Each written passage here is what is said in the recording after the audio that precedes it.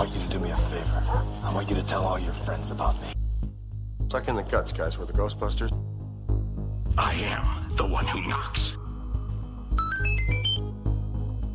My dark passage. It was the best of times. It was the worst of times.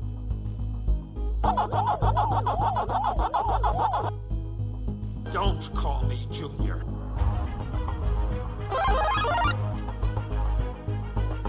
I certainly hope this little incident hasn't put you offline, miss. If you strike me down, I shall become more powerful than you can possibly imagine. Hi everyone, welcome to Talking Geek's first episode. I'm Danny. I'm Heidi. And we are a show that's going to be talking about all things geek. Yep, so movies, comics, TV, tech, video games, maybe even books. Pretty much anything that's going to be pop culture, we'll talk about it. Yeah, we're a conversational podcast, and the goal is just for me and you to have just... Not you, listener. Sorry you can't join us. Well, I guess you can. You can email, you can write it. Yeah, the goal is for me and Heidi to sit down and have a discussion every other week about all the things that we're into. We're a married couple, and we're both really into a lot of the geek culture. Mm-hmm. And we don't always agree on TV shows or video games or comics.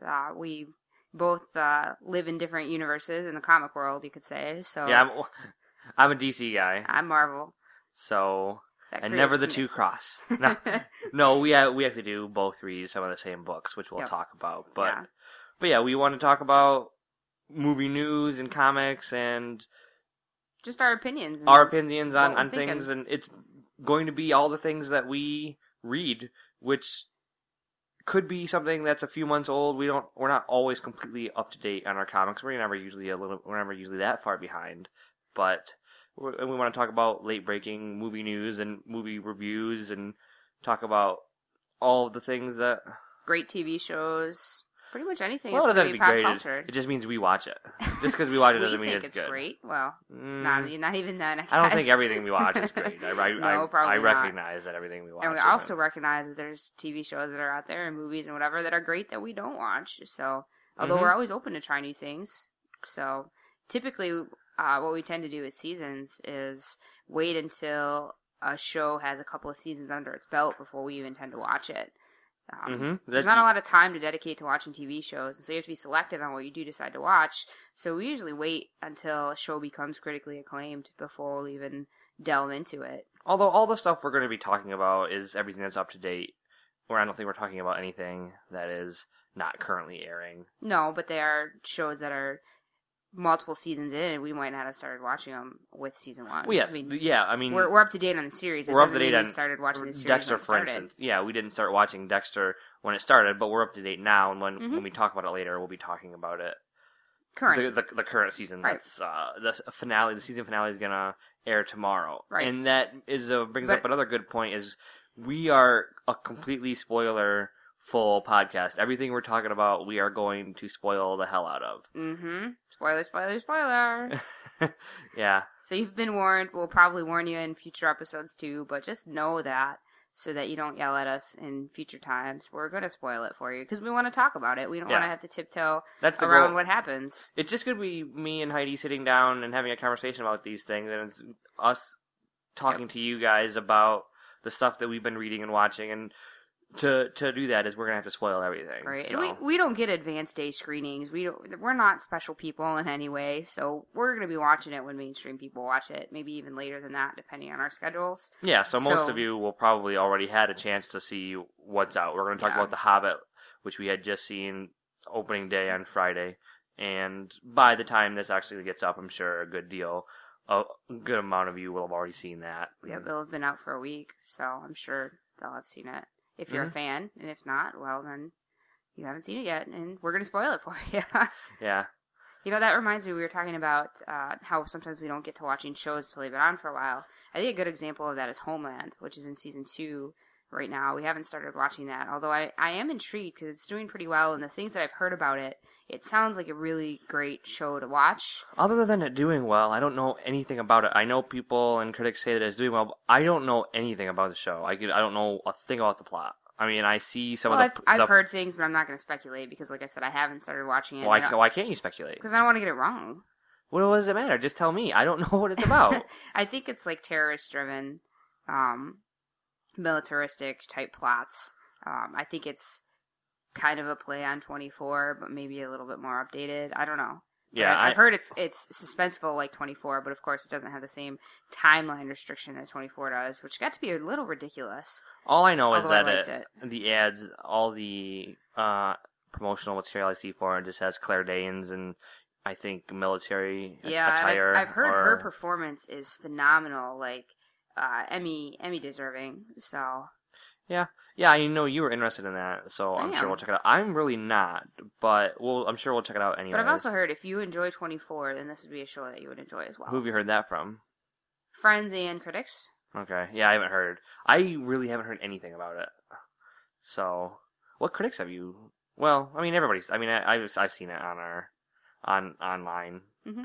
So, all right. Well, let's dive into movies, and we're going to be talking a lot about trailers because it seems like all the trailers for the summer 2013 movies just came out this week, or in the case of Star Trek, Into Darkness, the trailer came out, I believe, late last week. Well, and Iron Man 3 came out about a month ago. Actually, it was ahead of the game.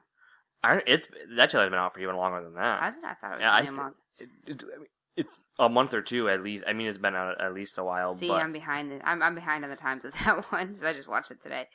Yeah, so we're going to be talking about the Man of Steel trailer, Oblivion, the Tom Cruise movie, After Earth, the Will Smith, M. Night Shyamalan movie, as well as Star Trek and Iron Man. So Superman is my guy. As long as I can remember, I've been into Superman, which is why I'm a DC guy, because when I started, I was into Superman before I got into comic books, and it was my earliest memory is I believe we had Superman the movie on VHS, and I don't even remember my first time watching it. So I've been into Superman for as long as I can remember. So there's Superman the movies from 1978 is my favorite movie of all time, and there's the rest of the Christopher Reeve movies, the other three aren't all that great, and I recognize that. I still love them, but I recognize they're not all that great of films. And then 2006 saw Superman Returns, and that was... I enjoyed Superman Returns. I know critically people don't really like it. They say it pulled too much from the original Superman, and that's fine. I like it. I like Brandon Routh a lot in the part. He may have been a little young for the part, but I still liked him in it. I like it in the same way that even a bad Superman comic I like, just because I like the character, but the movie isn't all that good of a movie. There's a lot of problems with that. But Man of Steel everything has been looking pretty promising about it, and we got a pretty kick-ass trailer this week. What did you think about it? I found it to be really intriguing. I mean, it's definitely darker than any Superman movie we've ever seen before. We've never seen Superman portrayed with a beard, and that was different in movies. Yeah, in comics it's different, but he's had a beard. I can tell that they're doing something different with it, which I think they need to do in order for the movie to be successful. The newest movie poster as well with Superman in handcuffs is pretty intriguing as well. And at first I wasn't intrigued by it. I was like, oh, well, that sucks, like Superman in handcuffs. But then someone made the point of he could break out of those handcuffs in a second. Well, yeah, when you think about it, he's choosing not to. Like, he's being submissive. He's choosing to do it. Yeah, he's choosing to show them, okay, fine, put me through your dog and pony show. You want to take me through? That's fine. I'll go with it. But at the end of the day, I can still protect you. I don't know. Nobody knows because we've always seen the movie yet. But I don't think he has an attitude about it like that. Like, take me through. Like, I think he's. Well, I think he's respecting human law. I didn't mean to have an attitude about it. It was just to him, it's not a big deal. Well, actually, it probably is a big deal. He's raised as a human, but he could break through if he needed to. He could, but I think he's choosing to respect, the United States law, but it is interesting. Why is he in those handcuffs? There's been speculation that it's he reveals himself to the world, and the world isn't ready, and they take him into custody and do that. But the trailer, I wouldn't be surprised if that's how that happened or why it's that way. And I think from the trailer they showed a military scene too with them and Superman, and I think it's really going to be not so much an origin story, but an ascension to power story. Like how he becomes he gains the acclaim that he has, how he earns that trust with the American, well, not really just with the Americans, with the world. A lot of the talk online assumes that it's going to follow it's not going to be chronological in its storytelling. A lot of people assume it's going to be like a Batman Begins style movie where the origin is interspersed through other stories, and that's mostly because of the writer David Goyer wrote both of those, and he has a history of doing that type of storytelling. So there probably will be origin, but it'll be probably sprinkled in throughout the story. But I'm really looking forward to this movie. I hope it's... So far, everything has looked very promising. The trailer makes me think that the camera work that Zack Snyder has gotten a little bit better in working with the cinematographer, and because the shot, it does not, you watch it and it does not look like a Zack Snyder movie. And that's fine. I am not a Zack Snyder hater at all. I wasn't a huge fan of Sucker Punch, but everything else, Watchmen gets dogged on by everybody online now, but I still quite like Watchmen. I think stylistically it's really interesting, but you watch the Man of Steel trailer, and the teaser really had people talking. That came out in the summer. It had a lot of shots. People were not making fun of it, but talking about it in terms of there's Terrence Malick style shots, like Tree of Life stuff. You haven't watched Tree of Life. I haven't seen Tree of Life. Tree of Life, but you wouldn't like Tree of Life. But it looks very artsy, and there's a lot of shots that look very artsy in the Man of Steel trailer, and it seems like Zack Snyder is going a little bit different route. Yeah, the music was different too. It was very epic sounding style. I mean, trailer music's usually like that anyway, but trailer music's always like that, and it's but it's very rare for it to be the actual music from the movie. Right, but I wouldn't be surprised if the music from the movie had a similar feel to it. Well, yeah, they try to convey tone when and keep it stylistically the same, similar. But at first people thought it was original music.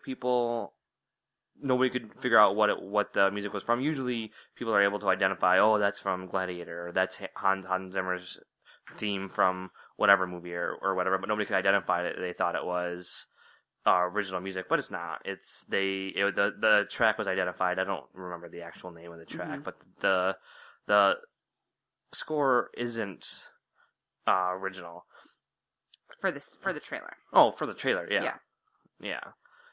So I'm really excited for that movie. I think June 14th couldn't get here fast enough. I cannot wait. I mean, Superman fans have to wait so long for movies. People thought after 2006 when at least you're getting follow-up movies to for Superman. There's other characters out there who don't have follow-up movies, like Daredevil. Yeah. Yeah. That's my character. Well, there's a new film gestating very, very slowly, and I think that's up in the air now because Fox doesn't have the rights anymore. That's true. It might have. They went back to Marvel, and who knows if Daredevil fits into Marvel's grand plan at this point. I mean, that they're planning out years and movies in advance. Now that they've seen the great success of the Avengers and Iron Man, they've got Thor and Captain America, they've got Ant-Man planned, there's been discussions, there's another Hulk, there's been talks about a Black Widow. I wouldn't be surprised if Winter Soldier, I think that's been rumored. No, that's been confirmed. Well, I guess Winter Soldier... Captain America's movie is about Winter Soldier. It's called Captain America, Winter Soldier. I'm talking about another spin-off after that. I wouldn't be surprised if that does well. I don't know. I mean, it depends. Maybe. So I don't know if Daredevil really fits into that because he's part of the Marvel Universe, but he doesn't really participate in it. So we'll see. I don't want to pull us off track for the podcast, but at least you're getting a movie. That's all I wanted to say. So let's talk about the Oblivion trailer, the Tom Cruise sci-fi pick. What did you think about that trailer? Well, you know me. I tend to say that I don't like sci-fi, but then end up enjoying it. So, I think it has potential to be really good, but I also think it has potential to have a lot of downfalls. I had problems with Prometheus, and I could see myself having similar problems with this if the storyline's not laid out well. But from the trailer, I'm very intrigued. Now, why are you already because I think sort of dogging on it? I'm not dogging on it, but movies that tend to be that far into the future or have to set up, have a lot of setup or a lot of exposition for you to understand people's motivations, sometimes tend to suffer. You know, if you have to really struggle hard to explain why the world is the way that it is or the situation that your characters are in, then your movie could have some plot holes to it. Now, why do you think that they're going to have to struggle hard based on the trailer? This is the trailer. Before we talk too much about it, there's so much that's happened to Earth. Let's describe what's going on in the trailer. The trailer opens up, you learn that Earth has been essentially desolate for 60 years. It was taken over. Yeah, it was it a nuclear bomb? Whatever it was. But the trailer opens and you see the Tom Cruise standing in a football stadium that's completely wrecked, and you can tell this is a future where that has not gone well. And then he seems to be part of a cleanup crew.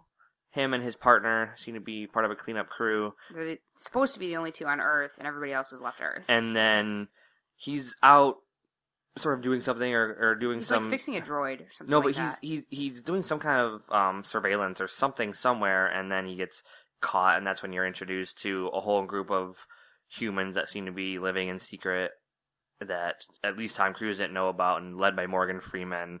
And then the trailer has a lot of really cool sci-fi imagery but there really isn't much story beyond that. But yeah, there's flying in some crafts that remind me similar to crafts that you see in Star Wars.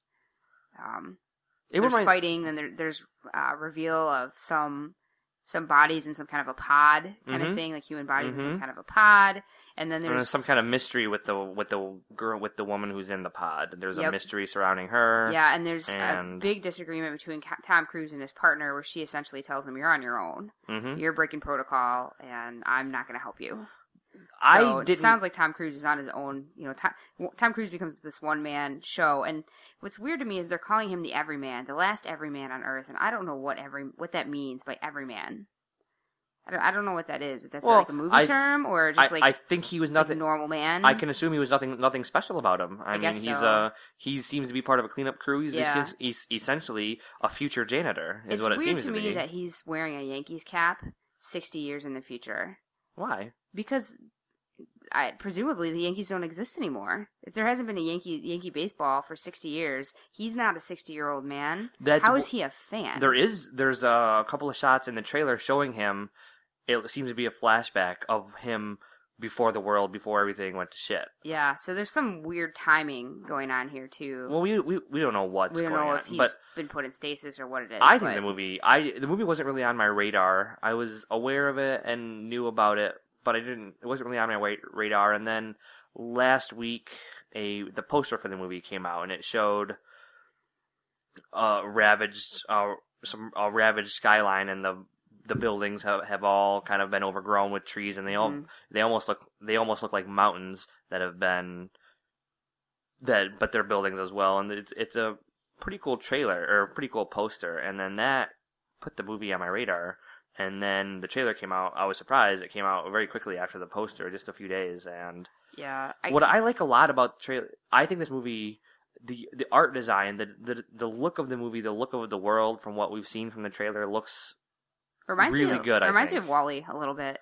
I mean, clearly a lot better, and it's realistic. It's live action as opposed to CG. You know? All the ships and everything have the white sort of Apple look, the way that Eve and everything in WALL-E had the white iPod look. And just even the desolation of Earth reminds me of WALL-E a little bit too, but a lot more despair and actually realistic compared to WALL-E. But I'm excited as hell for that movie. I think it looks really good from the trailer. I mean, certain things that can disappoint, they can have really good trailers, but this one's right on my radar. It's directed by Joseph Kosinski, I believe, the director of Tron Legacy, which was only an okay movie. It was visually beautiful, but I don't think the movie was all that good, and that was reflected in the box office. It didn't do all that great. Although we're not going to really talk about it, but just this week there was talk of there's the movement on Tron 3. Mm-hmm.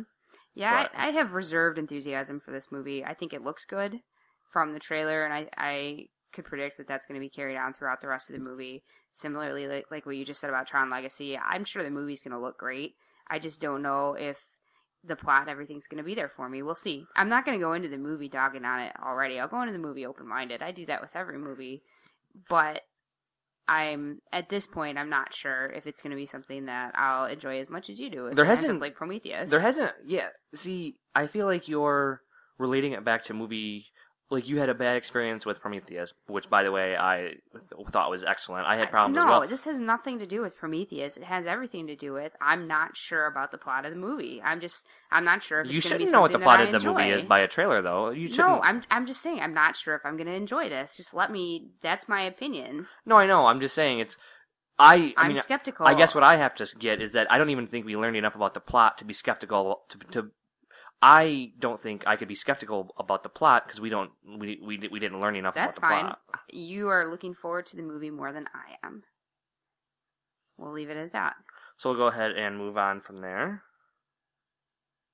What other trailers do you want to talk about? I don't know. What would you like to talk about? We can talk about After Earth. We're spending a lot of time on trailers, and I know we've got other TV and comic news we want to get to also, so maybe we'll be a little bit more brief. Yeah, the After Earth trailer I thought was surprisingly good. I did not think that. I've been really sour on M. Night Shyamalan for a while now. The last movie that I have his that I really liked was Signs. I didn't see Lady in the Water because by that point I did see Lady in the Water, but it was quite a while ago, and I enjoyed it. But I think it was your classic kind of pop out scary. And I didn't like The Village either. So I enjoyed The Village too. So there was The Village, and then... But The Village didn't have rewatchability for me. It was a one-time deal. And then did M. Night Shyamalan do Cloverfield? No. I don't know why I thought that. No, that was Matt Reeves, I believe. Okay. Matt Reeves? Yeah. He's sort of a protege, or he works a lot with J.J. Abrams, and J.J. Abrams produced Cloverfield. Gotcha. But... Yeah, I am definitely intrigued by After Earth. To me, it's more of a survivalist story, and I'm intrigued about the whole plot with respect to fear and handling fear and how that's talked about in the trailer. Mm-hmm. I'm intrigued by the fact that they're coming back to Earth, and so now they have to, rather than humans ruling the animal kingdom, it's kind of the opposite, where the animal kingdom rules the Earth and the humans are the ones who have to survive. The predator-prey food chain seems to have turned upside down in this case, and that intrigues me a lot. So I'm looking forward to that movie. The thing that I'm a little nervous about is the whole movie appears to rest on Will Smith's son's character in the movie. Jaden Smith is Will Smith's son, and from the trailer it seems like they were in a pod together, Will Smith and his son in the movie, who's played by his son, and they crash, and the whole trailer. You see the son wandering around the planet, all while there's voiceover from Will Smith going through about not being scared and to basically become a man. And it's not just him alone. I mean, there's scenes with the two of them together as well. I think the only scenes with them are in the pod together, except I think they're on the ship and then they crash, and then I think the other scenes are... I thought there was a flying scene as well. I could be wrong. In the ship, right? No, they're hang gliding or something with their suits. I thought I saw two people. Yeah, that could around. Be the case. I thought, but I could be wrong. I'd have to go back and watch it again. But I thought I saw a couple of scenes with both of them in it. The only reason that I just haven't seen anything with Jaden Smith in it. I haven't seen the new Karate Kid. I'm too much of a fan of the original Karate Kid. Although I've heard his performance was really acclaimed in that movie. I don't know if it was acclaimed. I think people said it wasn't well bad, but I don't know if it was acclaimed. Mm-hmm. Like I don't think that. I would hope that Will Smith is a great actor, and I'd hope that with him being on set, he could guide and coach his son in addition to the director and all the other people that are on site. I would hope that his son's able to pick up from his father and maybe not step in his shoes all the way, but at least put up a performance that's a good performance. I don't think Will Smith would allow his son to perform or allow a movie to come out that was not well made. I mean, Will Smith does good movies, and I don't feel like he'd put his son in a position he usually to does. Not do that Wild Wild West. I mean, that's been a while ago. In recent times. Well, he took a huge break, with the exception of Men in Black. He took I think, a 6-year break from movies, so he really hasn't had. I think 7 Pounds was it 7 Pounds came out in. It wasn't a 6-year break. I think it was 7 Pounds. I believe came out in 2007, or maybe it was 8. But then he just had Men in Black 3 come out this year, so it was at least a 4-year break that he took. So he was gone for a while, and then he was producing. Nothing wrong with that. Well, when it comes to movie stars, when I feel like a lot of times, if you're gone for a while, except for megastars, and Will Smith falls into that megastar category, but there's certain stars you gotta hit it while it's hot. Well, now Will Smith doesn't have to worry about that problem. He could take he can take that 4 or 5 year break, and people are his name alone will still be a draw. Well, you have to have the critical acclaim and the fame to be able to take a break and come back and be able Exactly. A lot of actors don't have that luxury. They need to. Plus, a lot of actors are working actors as well, but I don't think they have the luxury to take that kind of a break. But the movie looks pretty promising as well. And then the Star Trek trailer the Star Trek teaser. It's really is just a teaser, but that came out and that looks it looks really good. It looked good. A lot of action to it. I mean, you don't really get a sense of plot other than there's a lot of shit going down. I guess not much to talk about. You can Benedict Cumberbatch's character, Benedict Cumberbatch plays the villain, which everyone seems to be up on Benedict Cumberbatch. We haven't watched anything with him. I know that he's in The Hobbit. No, Benedict Cumberbatch is not. He is in The Hobbit. What character? I don't remember, but I saw his name in the credits. He's definitely in The Hobbit. He's not. There's no way. Benedict Cumberbatch is in The Hobbit. Mm-mm. Mm-hmm. No way. Yes way. He's not. Well, we just went and saw it, and he was not in it. He was in the credits. He plays somebody. Mm-mm. We'll bet on this one. Well, we can look it up. He plays the necromancer. You don't ever actually even see him, do you? It's just his... So you saw his name in the credits, I guess, but you don't ever actually even see that person's character. Well, I guess, he probably plays the... So that almost doesn't count. So you were right, but... It says he's Smaug / the necromancer in the next one. So he must do the voice for it? Does it say he's in There and Back, or An Unexpected Journey, which is this one? Because there's 3 movies. He could be in the other. It's in There and Back again. So he's not in An Unexpected Journey. He was in the credits for it though, because I saw him. That's how I saw it. So they still credit him in An Unexpected Journey. But he was not in it. It's not listed here. Yeah. Yes, it is. Yes, it is. It is. He's listed in Unexpected Journey too. I don't even think that you see his face. Well, he's got makeup and stuff on, but no, he isn't he just like a silhouetted figure? You don't actually even see the necromancer. I thought. I think they do show it in a flashback or something. So well, but he is in it. I won that one. You were right. I told you. And they're showing a 9-minute prologue with The Hobbit. If you see it in IMAX, it's the same way that you saw Dark Knight Rises prologue in front of Mission Impossible. But the Star Trek trailer looks really good. There isn't much to talk about. There isn't really any story, and you see a lot of action. Looks like Starfleet. It looks awesome. Blown up. The portions of it. You see Benedict Cumberbatch, who is playing the villain, and his name has been released. There was a lot of speculation that it was Khan or it was Gary Mitchell, and it's neither of those, or at least it's been. They're putting off fans by putting him off the track by saying that his name is John Harrison. Now that could be, so clearly it's not either Khan or Gary Mitchell, but that could be leading people off the track. People still are the Khan controversy is not going to go away. I think until this movie is released, you're going to hear about that. But, and I don't even, Benedict Cumberbatch seems to be everybody talks about him.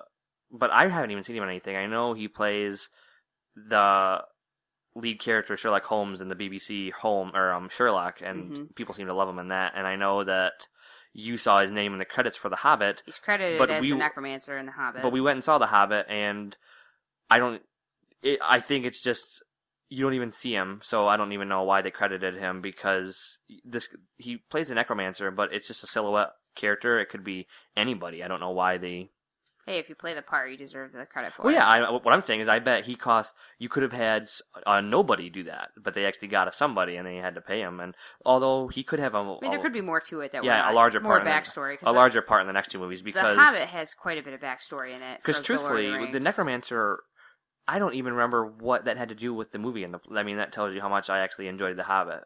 But Benedict Cumberbatch plays the Necromancer, and we had to look that up to verify that it was him. That was a nothing part, an absolute nothing part. There's quite a bit going on in that movie that didn't need to be there.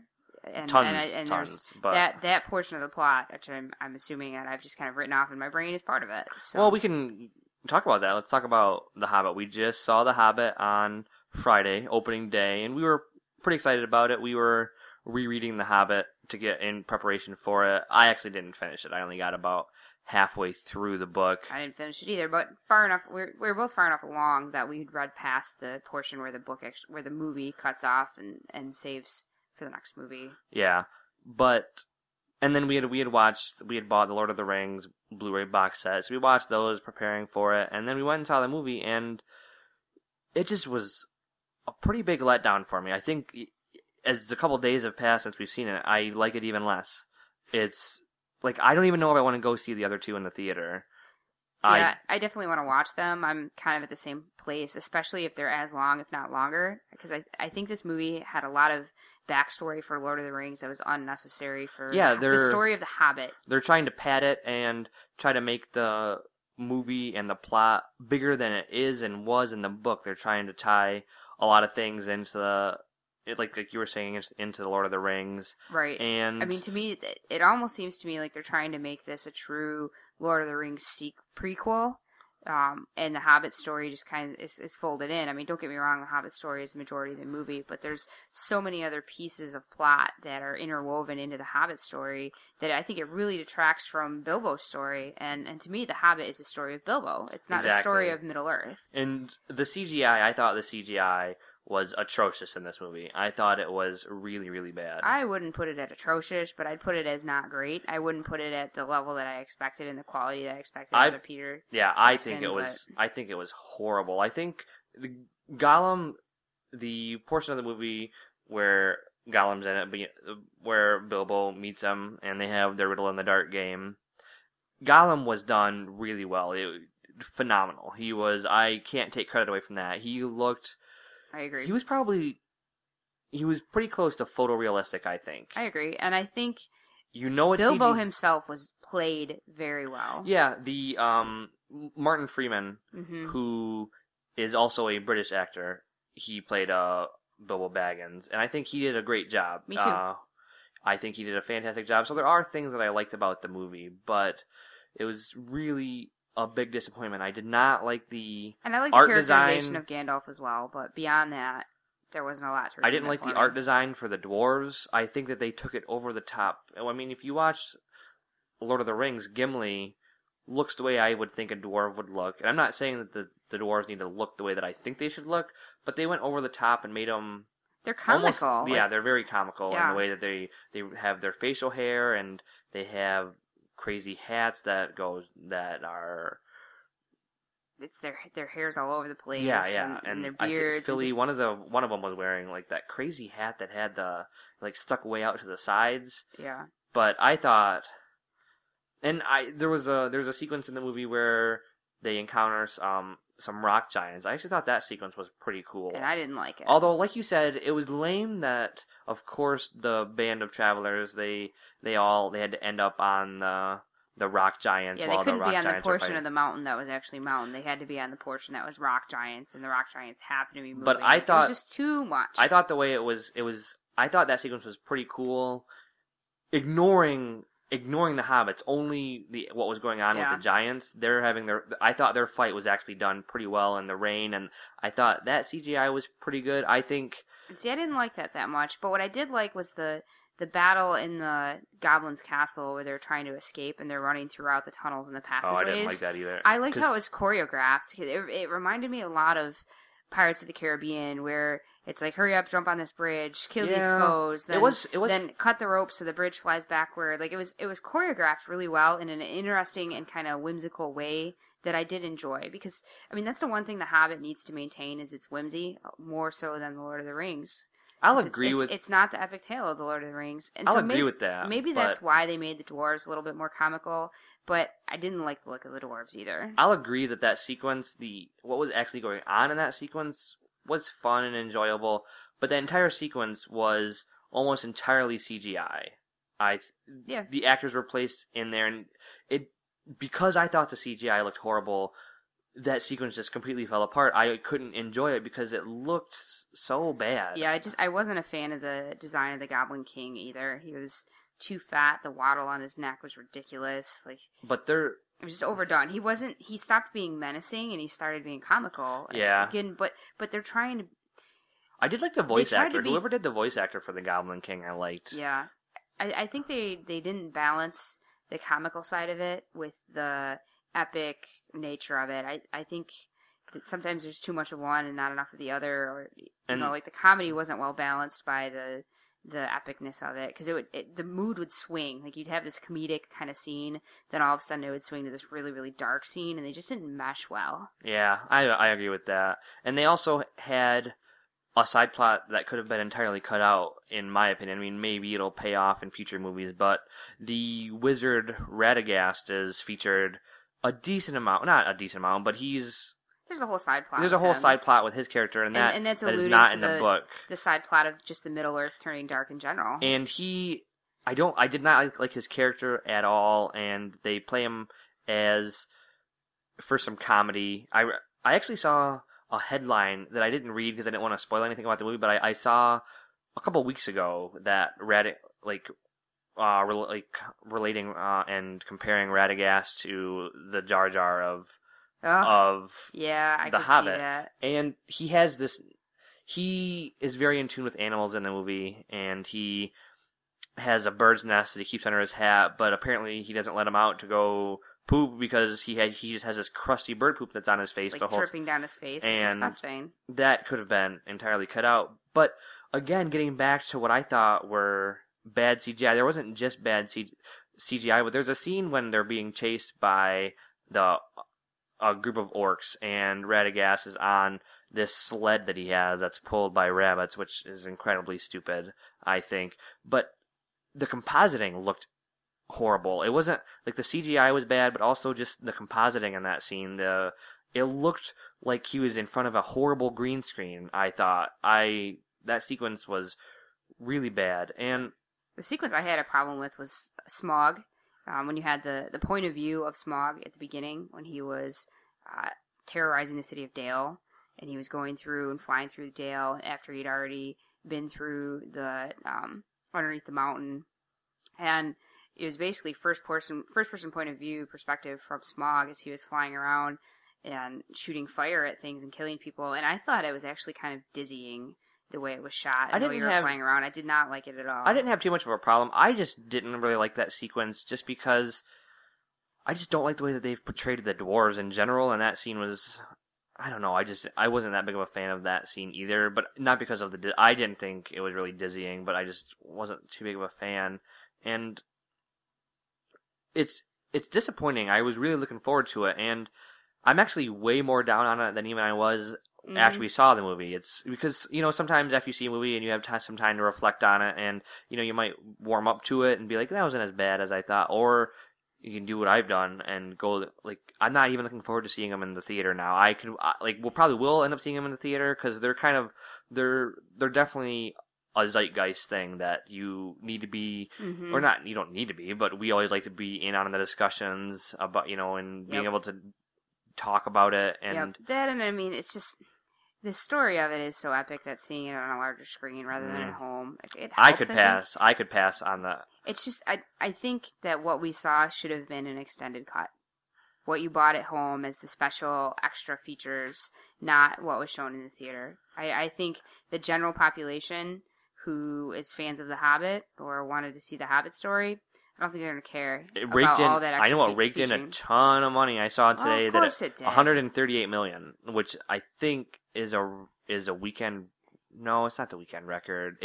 That's really good numbers though. Yeah, those are great numbers. But I'm not surprised by that. I mean, and it also has follow up to Lord of the Rings. There's a huge fan base for and it. it has. Well, I mean, it was a huge movie. I mean, we were excited about it. We saw it on opening day, and it also is in 3D, and so it has the up 3D prices, and it's in IMAX. And right, but I just don't think that that's the film that the general population needed to see. we were gonna see. It was our intention to actually go see the movie twice.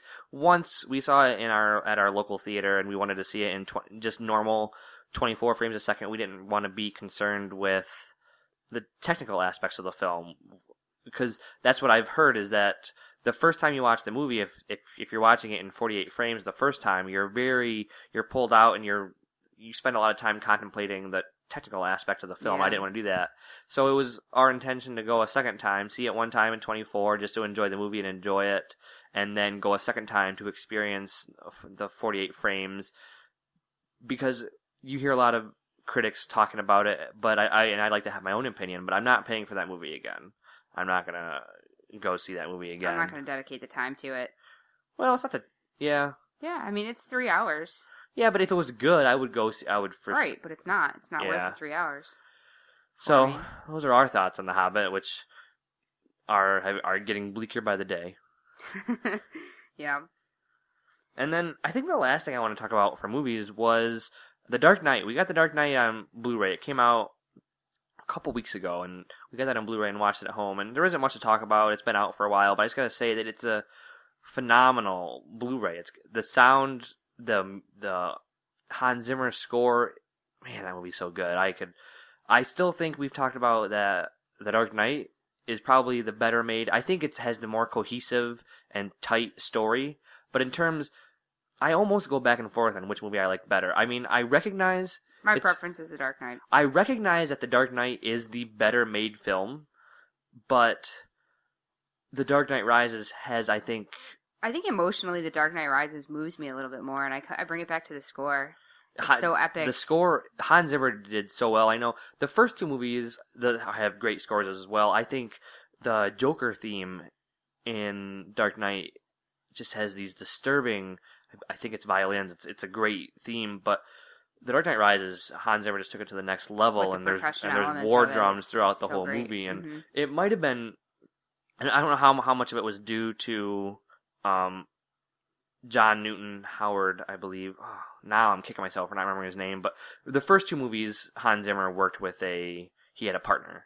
He didn't do the movies by himself. He was working with John Newton. I should know this. I'm the score guy, but but he bowed out from Dark Knight Rises. He said because Hans Zimmer worked by himself with Christopher Nolan on Inception, and he said that Howard said that Zimmer has worked enough with Christopher Nolan exclusively that he felt like he would be a third wheel on the Dark Knight Rises. So Hans Zimmer did the score by himself. Well, it and might not just be that.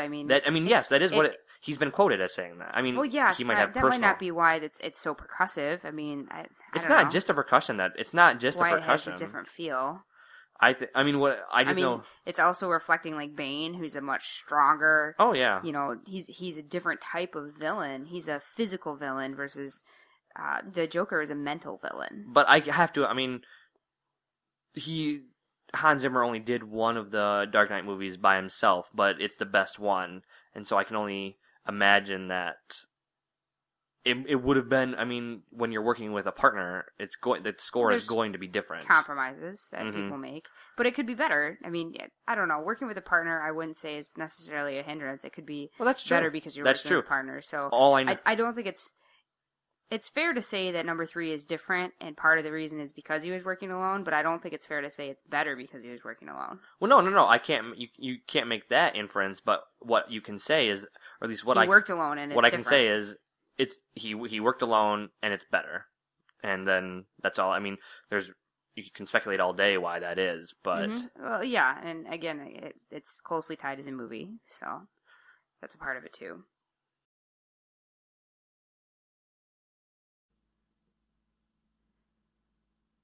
So I guess now we can move on to some TV talk.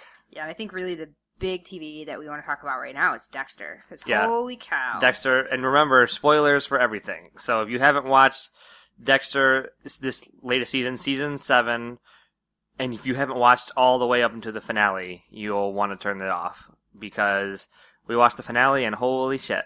Yep. So a little recap of the season. This season finds Dexter becoming first intrigued by a female who's known to be... Well, no. Back up. Oh. What was the very last thing that happened at the end of last season? That was like the cliffhanger that led into this season. That everybody, if you, it was like their whole marketing campaign. If you haven't seen it, then... Well, Deb finds out Dexter's a killer. He yeah, walks you in say on it so her. nonchalantly. That was like that was huge. That was yeah, huge. That's huge. So that was big for this season, because then we had to deal with, well, is she going to turn him in? Isn't she? Is she going to go along with it? And it was pretty obvious early on that she loves Dexter too much to turn him in. She loves him. She No, was that in was love with him. that was the stupidest Random side plot. I didn't like that side plot. No, and they brought it up again this season.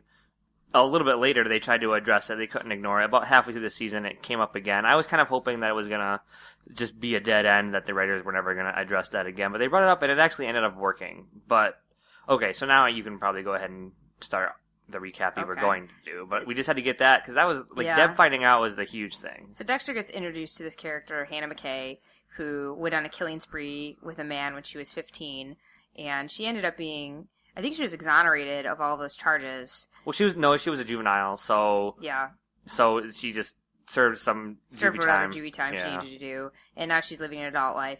I find her to be pretty attractive. She's a gardener, so they don't dress her attractively per se. I mean, she's always in like work boots and sloppy shorts and shirts, but she's pretty attractive. She was. I know she was on the TV show Chuck. We never watched it, but she was like the blonde who was always in the marketing for that NBC show Chuck. So it starts off with Dexter. I don't want to spend too much time on this, but I think it kind of leads to where the rest of the story goes. Yeah, I want to get to talking about the investigating finale. So. Dexter's investigating an old murder that she did, and, well, it turns out she did the murder, but they had originally blamed it on the guy that she was with, saying that he did all the killings and that she was just there with him. Dexter finds pretty solid evidence that she actually did this murder, which would have been one of her first, if not her first murder, but he covers it up. And she knows that he covers it up. And so that starts this little intriguing relationship between the two. And eventually it leads to Dexter developing feelings for her. And I think it's just because of her personality, and they've got so much in common. Mm-hmm. Mm-hmm. But at the same time, he now has concrete evidence that she's a killer. Mm-hmm. And that leads us down the road of a pretty cool episode in the season where Dexter actually takes her to this like winter wonderland place on the guise of having a date. It's a place she'd always wanted to go to, kind of like a childhood thing. And he lures her into this, like almost like an indoor snow globe type place, and goes to kill her. And she wakes up from her drug that whatever it is that he uses to knock people out, the veterinary anesthetic, and sees him. And rather than being scared like almost everybody else that he kills, she looks him in the eye and says, "Do what you got to do." Yeah. And then they just screw. Yeah, it's pretty hot. It's pretty hot. And then they also a big running theme that actually ended sooner than I thought. It ended in like episode 9 was the whole plot with the Kafka Brotherhood, with Isaac, and that stemmed from the season opener, the Mike Anderson, the replacement detective that they introduced last season, who barely had anything to do. And then he gets killed off at the beginning of this season. The part writers probably just didn't know what they were going to do with him, because they never did anything with him. No, they never did. But his death kind of led to a lot of stuff that happened with that. He just stumbled upon a scene and then ended up getting killed by this, who ends up being a member of the, I don't know, Kafka Brotherhood. Yeah, they're a drug ring it's located in Europe. Yeah, some Yugoslavian. There's some kind of European drug ring that's located in Florida, and that ends up being the leader of that mafia group comes to Florida. His name's Isaac, and that starts off a whole side plot where he's trying to hunt down who killed.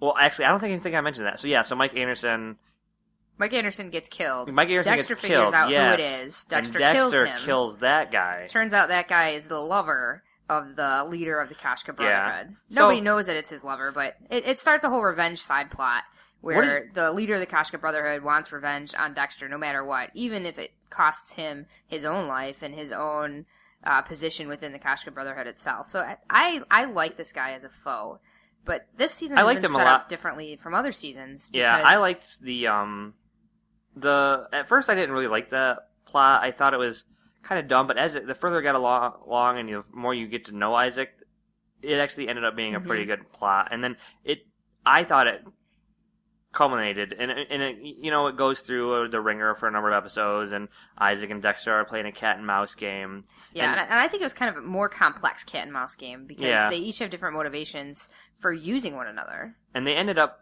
the second spoiler. Isaac ends up. The whole thing is a spoiler. Yeah, Isaac ends up dying, and I think episode 9 after some events they ended up Dexter and him end up working together surprisingly. But before that, episode 8 had what I thought was one of the best scenes of the season, which was Dexter and Isaac sitting in the bar having their conversation in a gay bar. It's when the audience, or at least I, figured that him and Victor, the gang member who was killed, that Dexter killed, that spurred Isaac coming after him. I assumed him and Isaac were lovers because they had that scene when they were showing him in the photograph, but you weren't quite sure. But I always thought it was. I thought they were, so but they never mentioned it. That was kind of like until then. That was kind of like the reveal, but it was obvious. But Dexter follows them to a bar, and then they just end up having a pretty awesome conversation, just a really good, and it made me realize just how about good love and revenge and loneliness. Just made me really realize just how good both Michael C. Hall and I don't remember his name. The Ray Stevenson, the guy who's playing Isaac, they're both phenomenal actors. That scene was so good. I thought that was one of the best scenes of the season. Yeah, I liked it a lot. Now, the low point of the season for me was that whole side plot with the guy, the killer who made those mazes. Remember with Well, that didn't last real long, and it was like 3 episodes. I think the reason they had to do that is because there wasn't a big baddie in this episode. If you think about or in this series, if you think about all the other seasons, there was a baddie that started from beginning to end. I mean, look at the Trinity Killer season. Yeah. I mean, it was Dexter versus Trinity, episode by episode, all the way up through the end, and then you had that cliffhanger with Rita. I mean, you had one common bad guy. In this one, the Isaac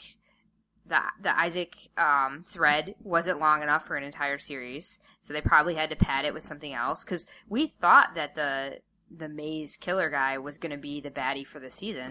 No, because he wasn't even introduced till like season 4. But I'm glad episodes in, I'm glad that he only lasted a few episodes. Me too. I didn't find him to be interesting. I thought his plot sucked. Like I don't feel like there was one particular episode where I thought the plot was really bad. I thought with him and just the way that he created these mazes and had his prey, I guess, go through the maze, and he tracks him down wearing a stupid bullhorn. And his motivation was weird, too. Something about with his mother. Yeah, but I remember there was a scene when, usually Dexter, I think, is done very well from all the camera work and the music, I always think is done really well, but that scene, there was a scene when Dexter gets caught in his maze, and I thought that scene, I was cringing. I thought the camera work, I thought everything about that scene, the cinematography was horrible. Usually I don't, think too much about that stuff when it comes to TV, more about movies, but that scene just looked like a really bad, cheap television show, and Dexter's not that. But no, I honestly don't. I remember the scene that you're talking about, but I don't remember having that thought at the time, so I can't really comment on that. It looked like a horrible, it just looked very cheap. Like, it looked really bad, especially from Dexter, when we usually associate to be pretty good storytelling and pretty good show. But I thought this season was a return to form. I thought the last couple the last good season I thought before this season was the Trinity Killer season. That was season 4, I believe. Yeah, I agree with you that was one of the better seasons. Season 5 was the Girl in the Barrel season. That was only okay. It was still good though. I mean, there was still some times where you think there's always the. I haven't not enjoyed Dexter, but I think season 5 they do a good job of building with suspense. Lumen and the Barrel Girls wasn't all that good. And last season with Travis and the whole religious angle for the whole season was okay. That and the twist. The twist. It wasn't a twist that I called everybody on everybody called that except for you. You kept holding out hope. Maybe that guy, maybe he's real. Maybe he's real. I was trying to look for signs that they're purposely leading you down the wrong direction. Because I didn't want to think that it was that obvious. I didn't want to admit that they would make it that obvious, but they did. Now, I could see where somebody who didn't see it coming... Yeah, it would be like, whoa! That would have been, that would have made the season for them. That could have been something awesome. But for us, especially me, and I feel like everybody else, who just knew that was coming, so it was like... We also avidly read... different forums and different reviews and stuff, and so I think that's even where the first idea of it came to your head. I don't think you had that idea independently.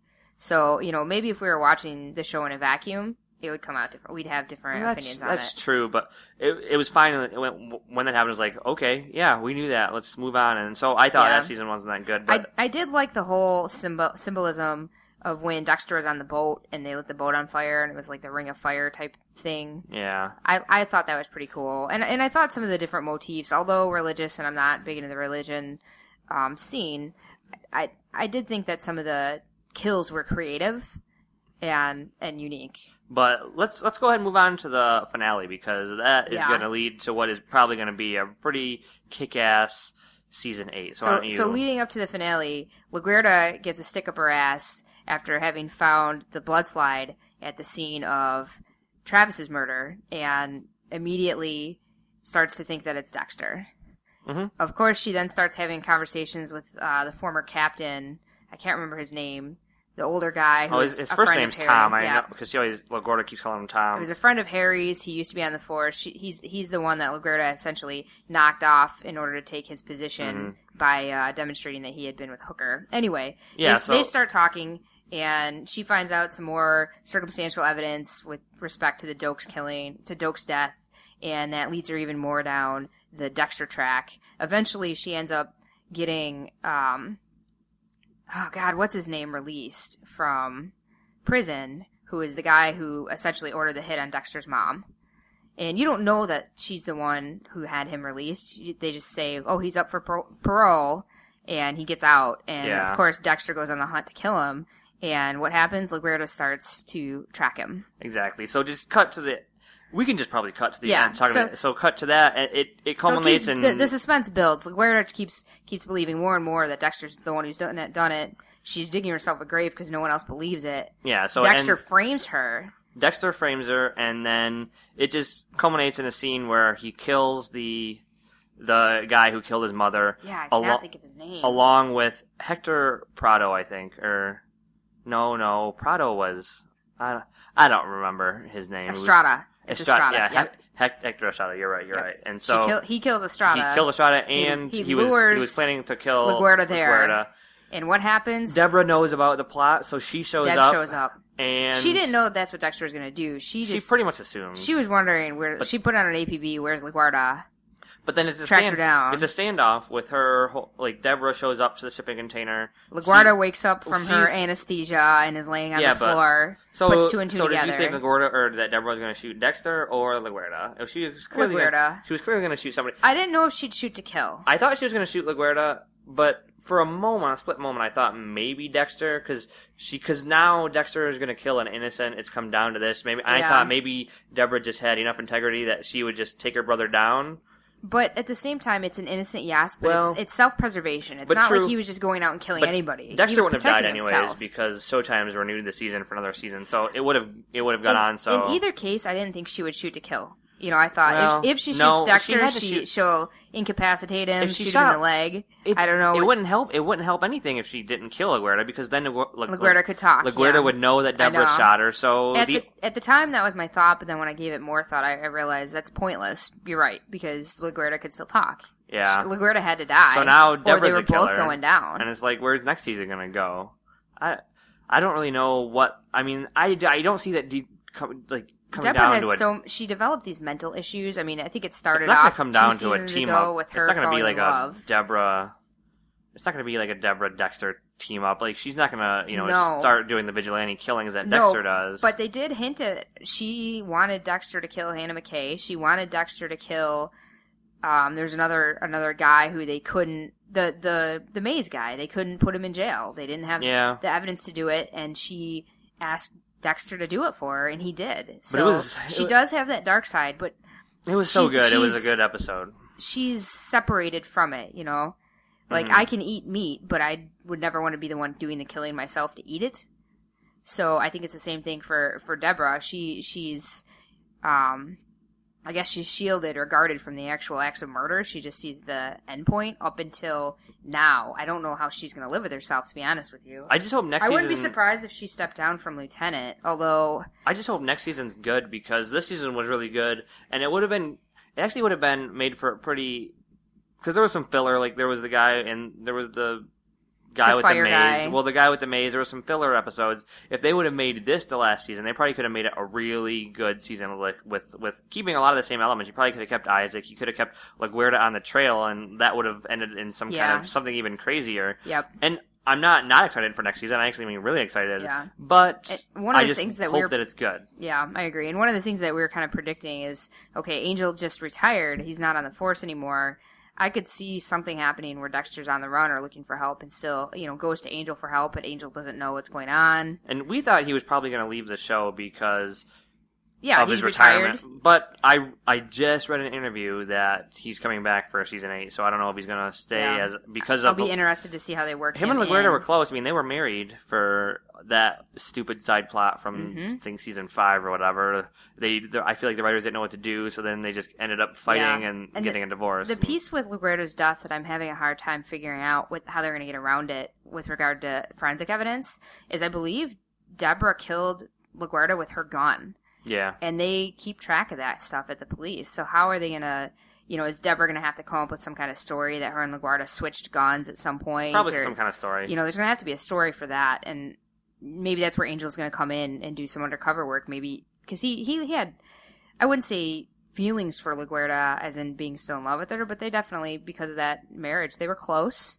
Well, and there were some scenes he here. Definitely still had feelings. Yeah. No, because he asked, are you trying to reconcile in one of the episodes? Exactly. Like, I think he actually still has very strong feelings, because there was that scene when, exactly. You're right. He so, that up. I'll be curious to see how they write Angel into this. Yeah. Just, he's so close to both Dexter and Deborah. I mean, his sister is the one who watches Harrison. Mm-hmm. So, I'm definitely excited. I think it's time for the series to end, though. Just because I agree. They've had to get creative with who the bad guys are, and some of them have worked, and some of them haven't. And I think I agree that it's just time for the show to wrap it up. All right, yeah. It'll hopefully season 8 is good. Yep, I'm looking forward to it. I say we have other shows we watch. We can kind of breeze through them. I think The League has been excellent this season. It's always funny. I just saw it's been renewed for a 5th season. So, oh, did you? I didn't see that. I read that it has been renewed. It's always so funny. It's just got really raunchy humor that you just don't see. I mean, it's on FX, it's on a cable channel, but it's just really funny. It is.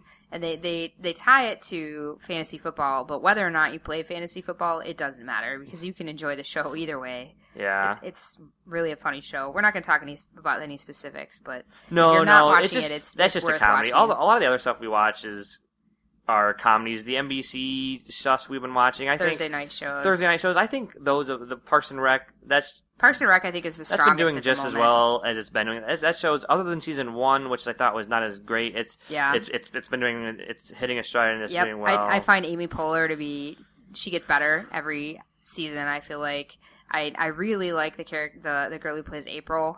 The Office is doing okay this season, but it's clear that it's time for that show to go. I mean, this season's I really not think it died with Steve Carell. I don't think the Andy character has been well written at all. I think they've tried to write him. First, they tried to write him as a Michael Scott replacement, and the comedy aspect of it didn't work. Then they kind of wrote him as a douchebag.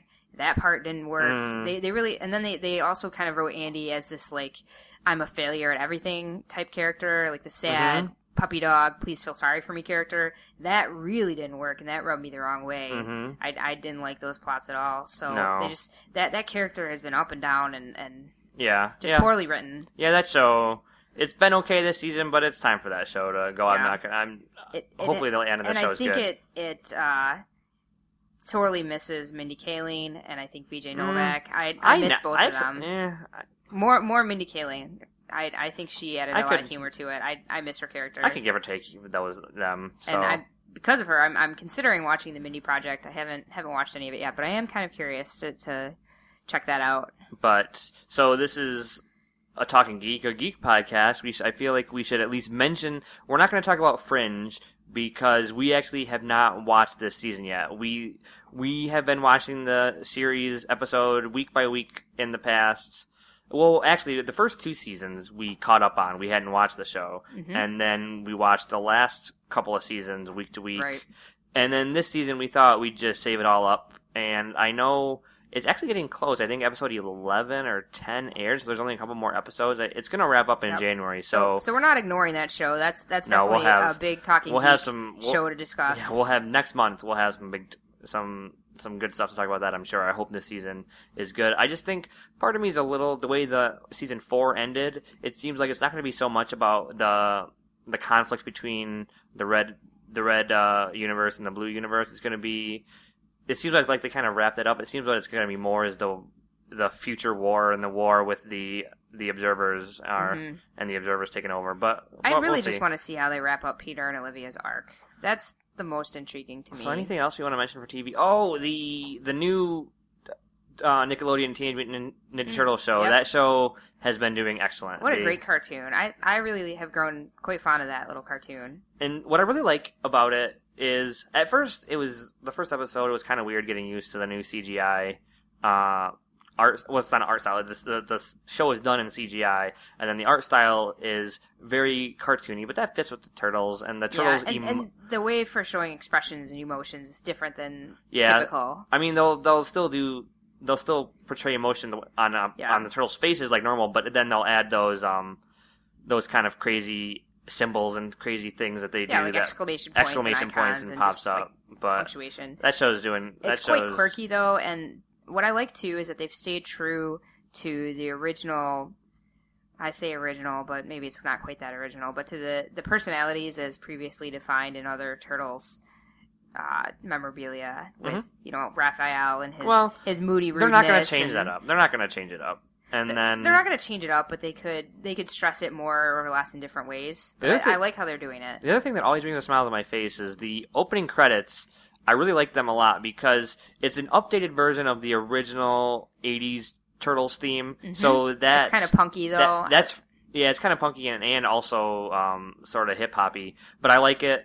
And also the end shot of the opening credits is it ends up in the exact same pose from the Turtles #1 from the original Volume 1 from the Mirage series. Yeah, so that always brings a smile to my face. I mean, I don't know how many people out there, hopefully, I mean, all Turtles fans would hopefully recognize that, but I mean, it's a good little nod to those who are familiar with that episode, or that issue. That series.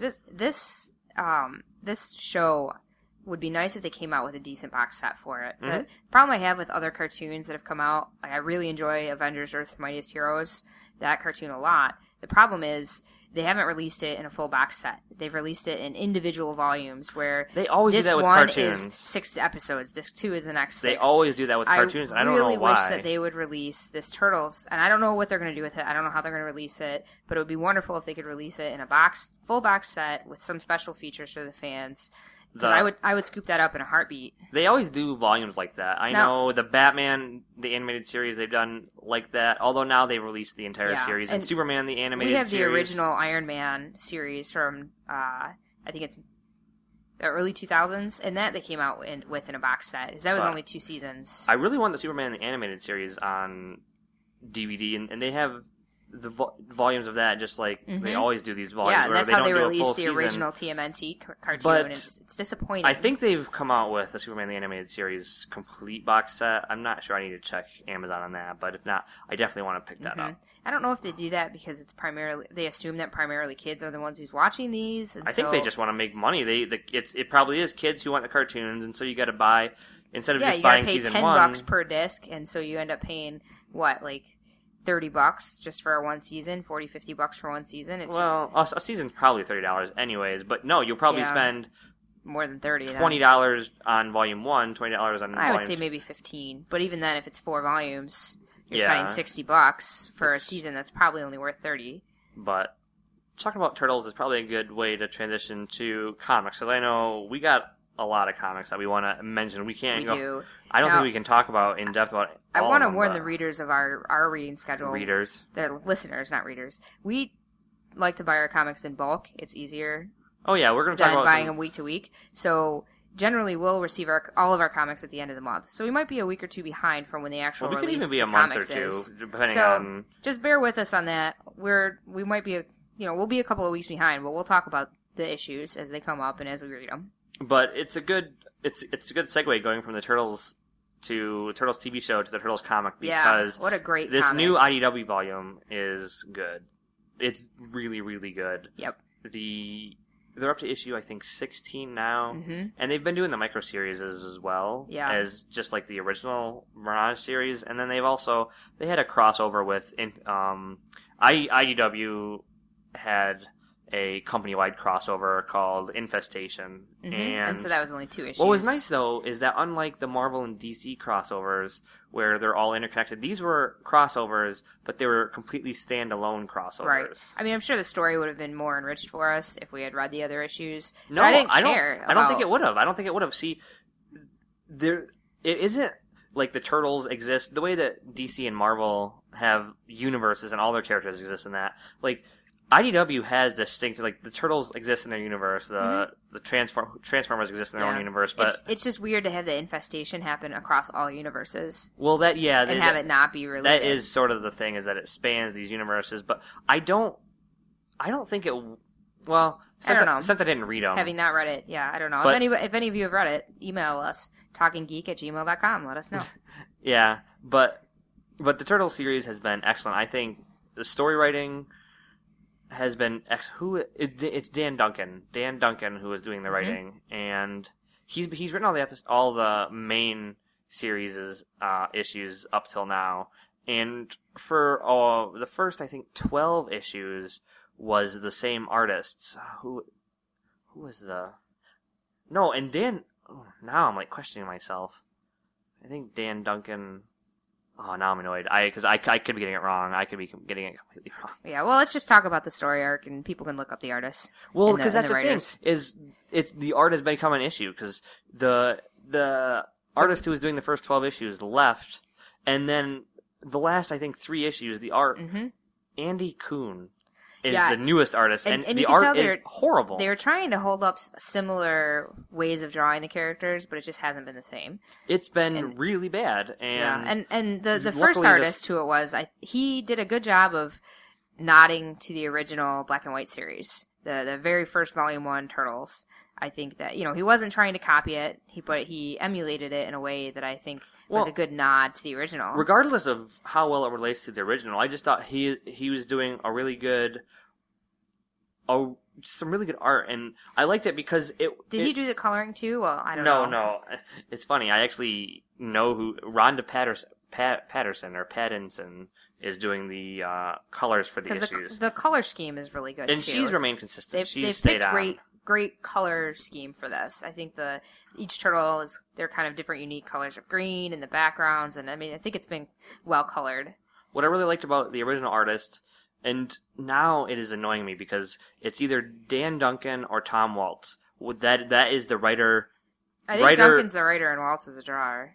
No, I think it's Waltz. Because I think it's Duncan and then Waltz on the credits. I think it's switched, but one of those are the but that team was hitting on all cylinders for the first 12 issues, and the writing has remained consistent even throughout what I would consider to be. And just to talk about that, I mean, it's got its own unique plot, but it's also nodding back to the original plot. Like it's taking what was originally written and it's twisting it around a little bit. What's so awesome is that it nods not to just the original Mirage series, but there's nods to the cartoons. There was one of the Raphael micro series had those thugs who were Bebop and Rocksteady before they got transformed. Yep. Right now. So not to the original movie. And cartoon. They were cartoon. Yeah, we don't.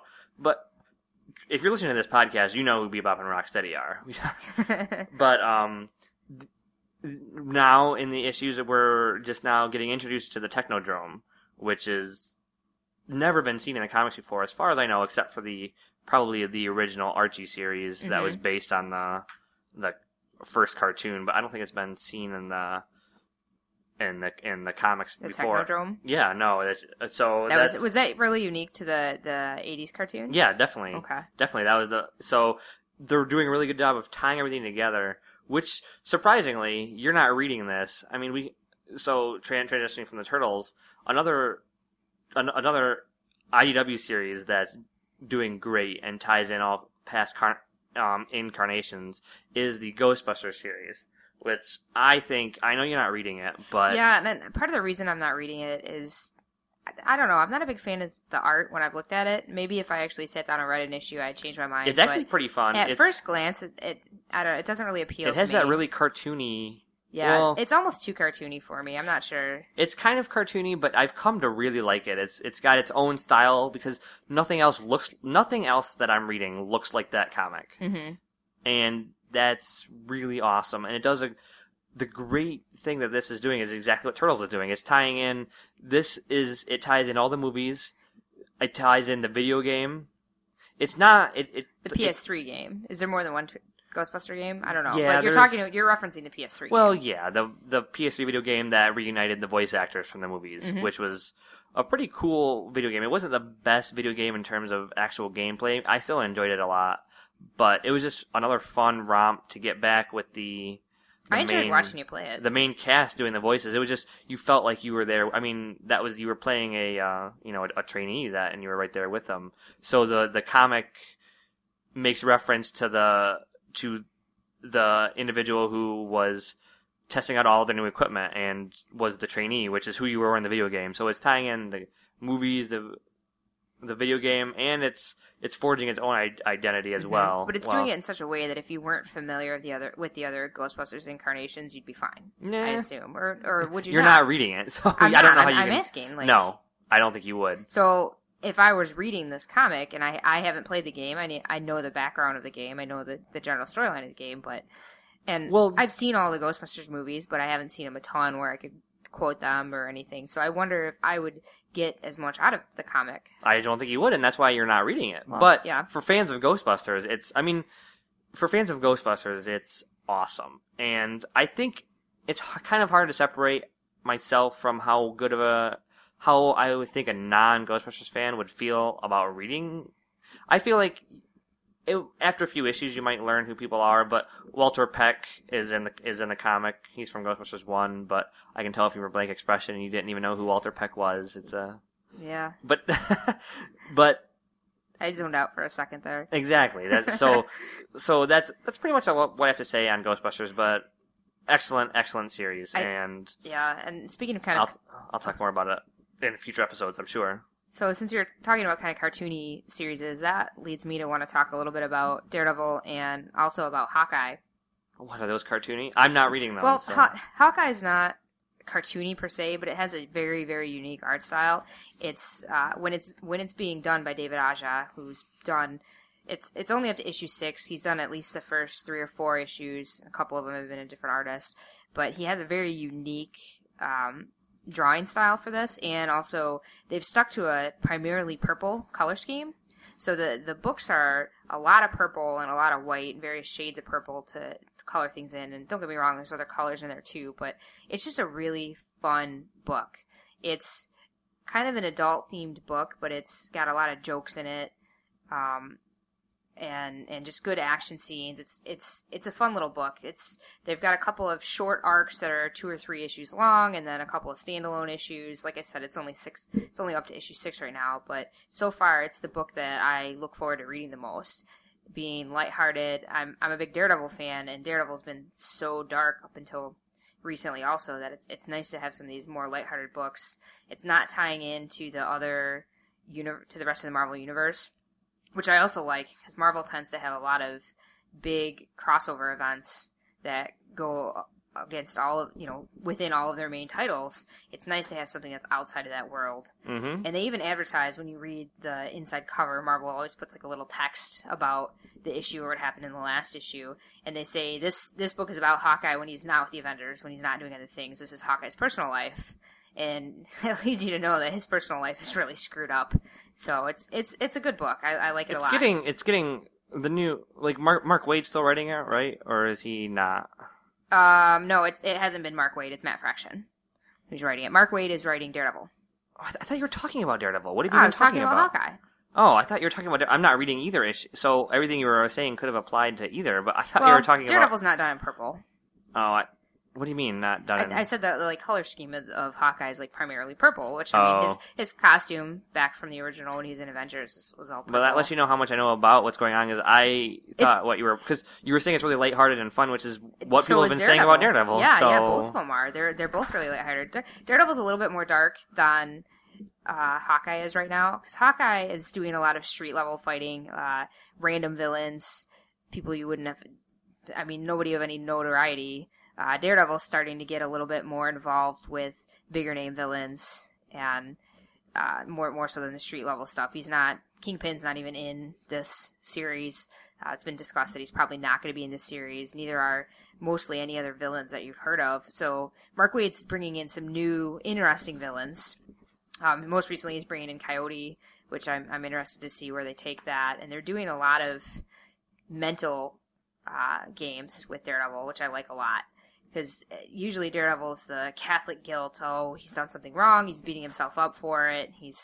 Something that he's done has led to someone that he loves getting hurt, and then he just gets depressed. That's kind of been the previous volume with Brubaker and Bendis, and then some other writers who jumped in. It was just dark, and it just kept on rolling more and more downhill. And I know that you said that everybody's been saying how good this volume of Daredevil is, and you had me read the first issue. Because I thought, this is a great time to jump on, but yeah, I loved the first issue. It didn't grab my attention, and I just don't have that attachment to Marvel characters, and I've gotten to like Daredevil more because you're into Daredevil. Yep. But this reminds me a lot of the Frank Miller run, because Frank Miller had some darkness to it, but also there was always light at the end of the tunnel, and that's what was missing in the previous Daredevil volume, especially towards the end, that there was never any light at the end of the tunnel, and now there is. And so I really like that, and I look forward to those issues every month. I really look forward to it. So I just wanted to touch on a couple of titles that I know that you're not reading, because I'll just briefly mention them. But DC's Animal Man is a title that I hadn't been reading Animal Man ever. I'd never read him, but with the launch of DC's New 52, I thought this is a good time to pick up some new titles that I hadn't been reading. And Animal Man is the only one that I gave a shot at that I began continuing to read. I had to drop Teen Titans immediately because it sucked. I just dropped Superboy immediately because it sucked. You picked up Justice League. No, I've read Justice League in the past. Okay. I hadn't been reading it. You're just talking about just new titles since New 52 that you hadn't previously read. Yeah, but Animal Man I had never read, and it has been fantastic. Jeff Lemire is writing, and it is because I didn't know what to expect coming into Animal Man, and I know you haven't been reading it, but what it's about is it's about Animal Man, and he has a family, and it's hard to without going into the specifics with you, because it's kind of, it sounds a little convoluted, but Animal Man derives his powers from what's called the Red. It's kind of an attachment with the animal kingdom. And then there's also the Green, which is where Swamp Thing gets his powers from. He's connected to the plant world. And then there's also the Rot, which is where it's essentially where a lot of the bad in the world comes from, is this Rot. Right. These kind of, and I know they just had that Rot world. No, that's still going on, and that's what's been excellent is Rot World. The whole series has been, it's very grotesque. The art is always very grotesque. Yep, and I tried to read the first issue, and I say tried, I didn't try real hard, I'll tell you that, but I read maybe the first couple of pages, and I was not digging the art style. But a new artist has come on anyways. Maybe I would change my mind now. But it's such a good story. I don't know where it's going to go or how well I'm going to enjoy it after this Rot World storyline that's currently going on is wrapping up, because the whole series for the first, I think, 12, 13 issues was building up to essentially this Rot World, and then Rot World is happening right now, crossing, and it's kind of a crossover with Swamp Thing, but they're individual. You don't have to be reading either one of them. I'm actually not reading Swamp Thing. There was a couple of tie-ins in the middle, after prologue stuff, but I call the first 12 issues prologue, but there was a couple.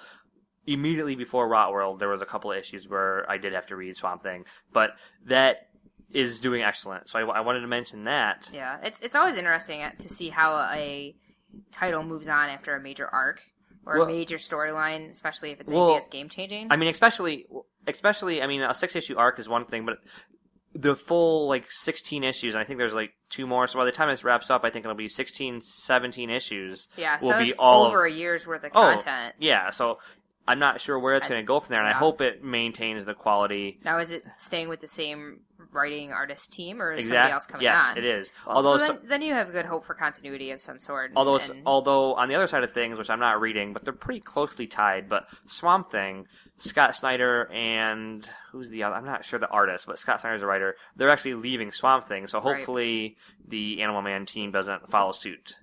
But so that title's good. But I also want to talk about what is my standout title of 2012, and I just can't praise it enough, is Elephant Men. I had never heard about this series, and apparently no one else has, because it's the best series you're not a few reading. months.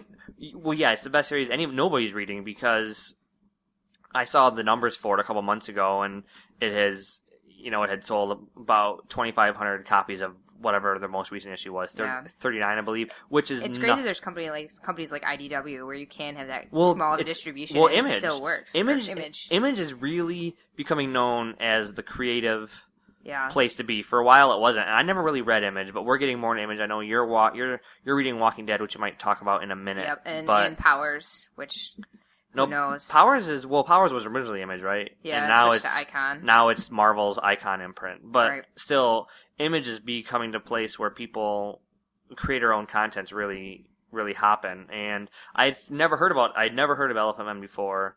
We went to C2E2 this year in April.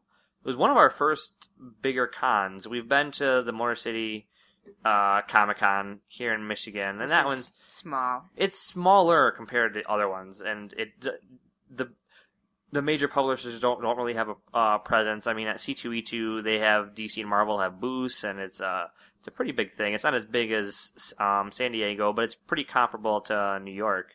But around the Artist Alley, we were walking around Artist Alley for a little bit, and I saw this big giant poster that had these kind of militaristic looking rhinos and elephants and just pretty cool looking animals.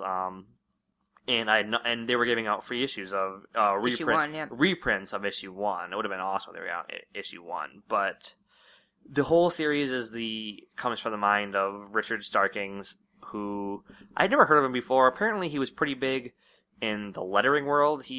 Because lettering is its own thing in comics, he's a pretty big deal in the lettering world. He runs a lettering company and called Active Images, I believe, and they which is funny because no other comic does this, because lettering is big to him and fonts and all that stuff.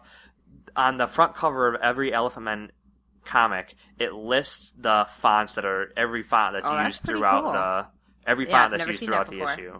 But the series is about these genetically modified animal-human hybrids, and it's set after, and they were created for war purposes to essentially be a military force that. There's a whole backstory about a war that's going on in France. And I have to admit, that whole premise really intrigues me. There's no reason that I'm not reading Elephant Men, other than the fact that I've just got a lot of other titles that I read. And, I mean, hearing you talk about it, and this is not the first time I've heard you talk about it, I mean, it always intrigues me.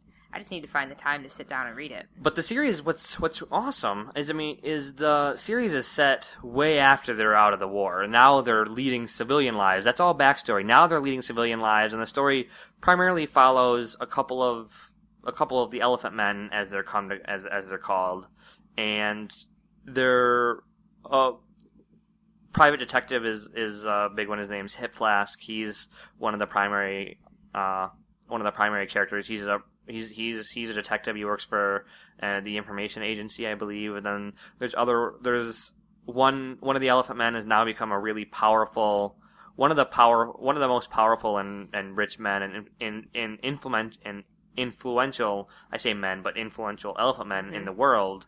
And he's sort of the Lex Luthor of this world, but not quite. He isn't that evil, but he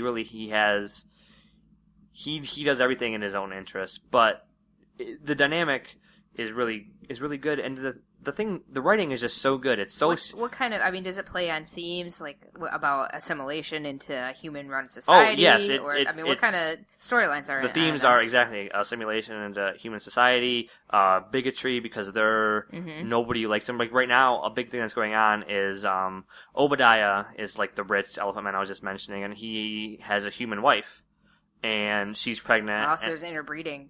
She's pregnant, and that's huge controversy. Is that legal?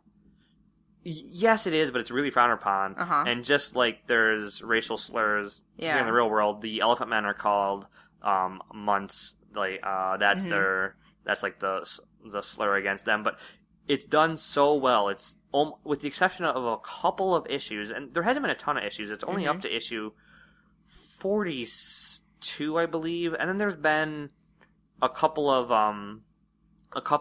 small miniseries that have, and I think there was one miniseries, a 3-issue miniseries that's called War Toys, which is sort of it's a prequel. It shows the Elephant Men in the war in the original wars. And then there was a couple of follow-up issues to that, but those were actually in the main title itself. So are these Elephant Men in various levels of society? It sounds like, because you mentioned the private detective, and you mentioned someone who's actually higher up, and one runs a. So it sounds like the society is at least somewhat progressive in that they are able to obtain some levels of power.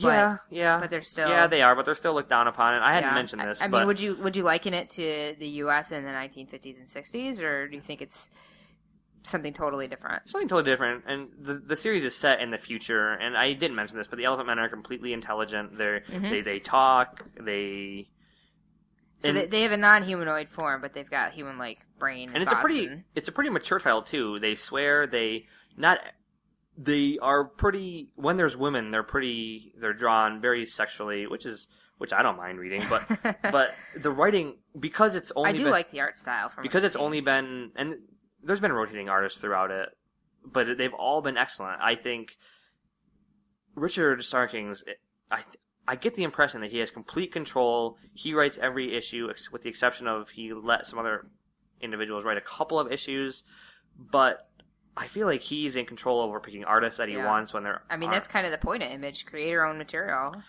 Create your own control. I can't recommend it enough. I would almost go so far. I mean, I have said this, but I think I'd go so far as saying it's one of the best comic series of all time for me. Wow. I know a lot of people will put it up. I mean, I put it up there in the pantheon with Sandman, because Sandman's good. But there'll be an arc in Sandman, because I haven't gone back and I'm just now catching up on Sandman. So I'm only about halfway through, and there's arcs, and that has traditional arcs, kind of the way that, there'll be 6 issues in a new arc, and there's a couple of Sandman arcs that are really good. The first arc is excellent. Then there'll be a lull arc, and but every single issue of Elephant Men that's the first thing I want to read every single month that comes out. Yeah, so you make me want to read it.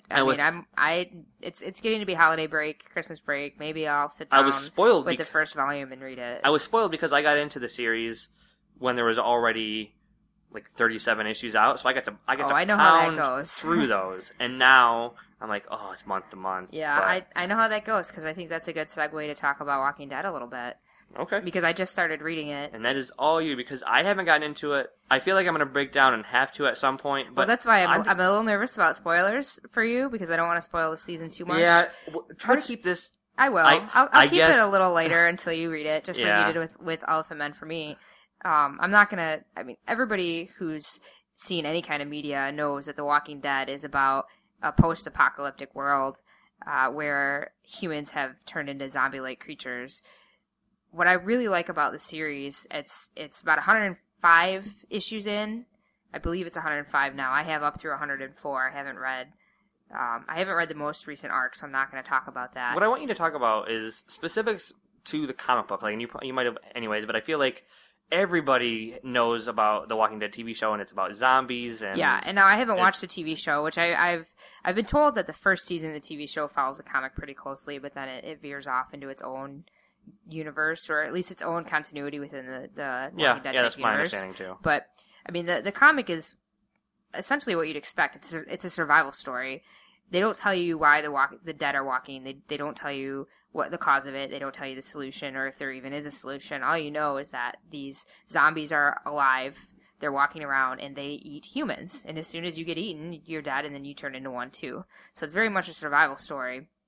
And the Walking Dead have taken over the world so much so that there's no government, there's no utilities, there's no power, there's no anything, there's no new food being manufactured. So it really is a hunting and gathering type sequence where you have to just try and survive and get by, find places to live that are safe. And the Walking Dead are attracted to sounds.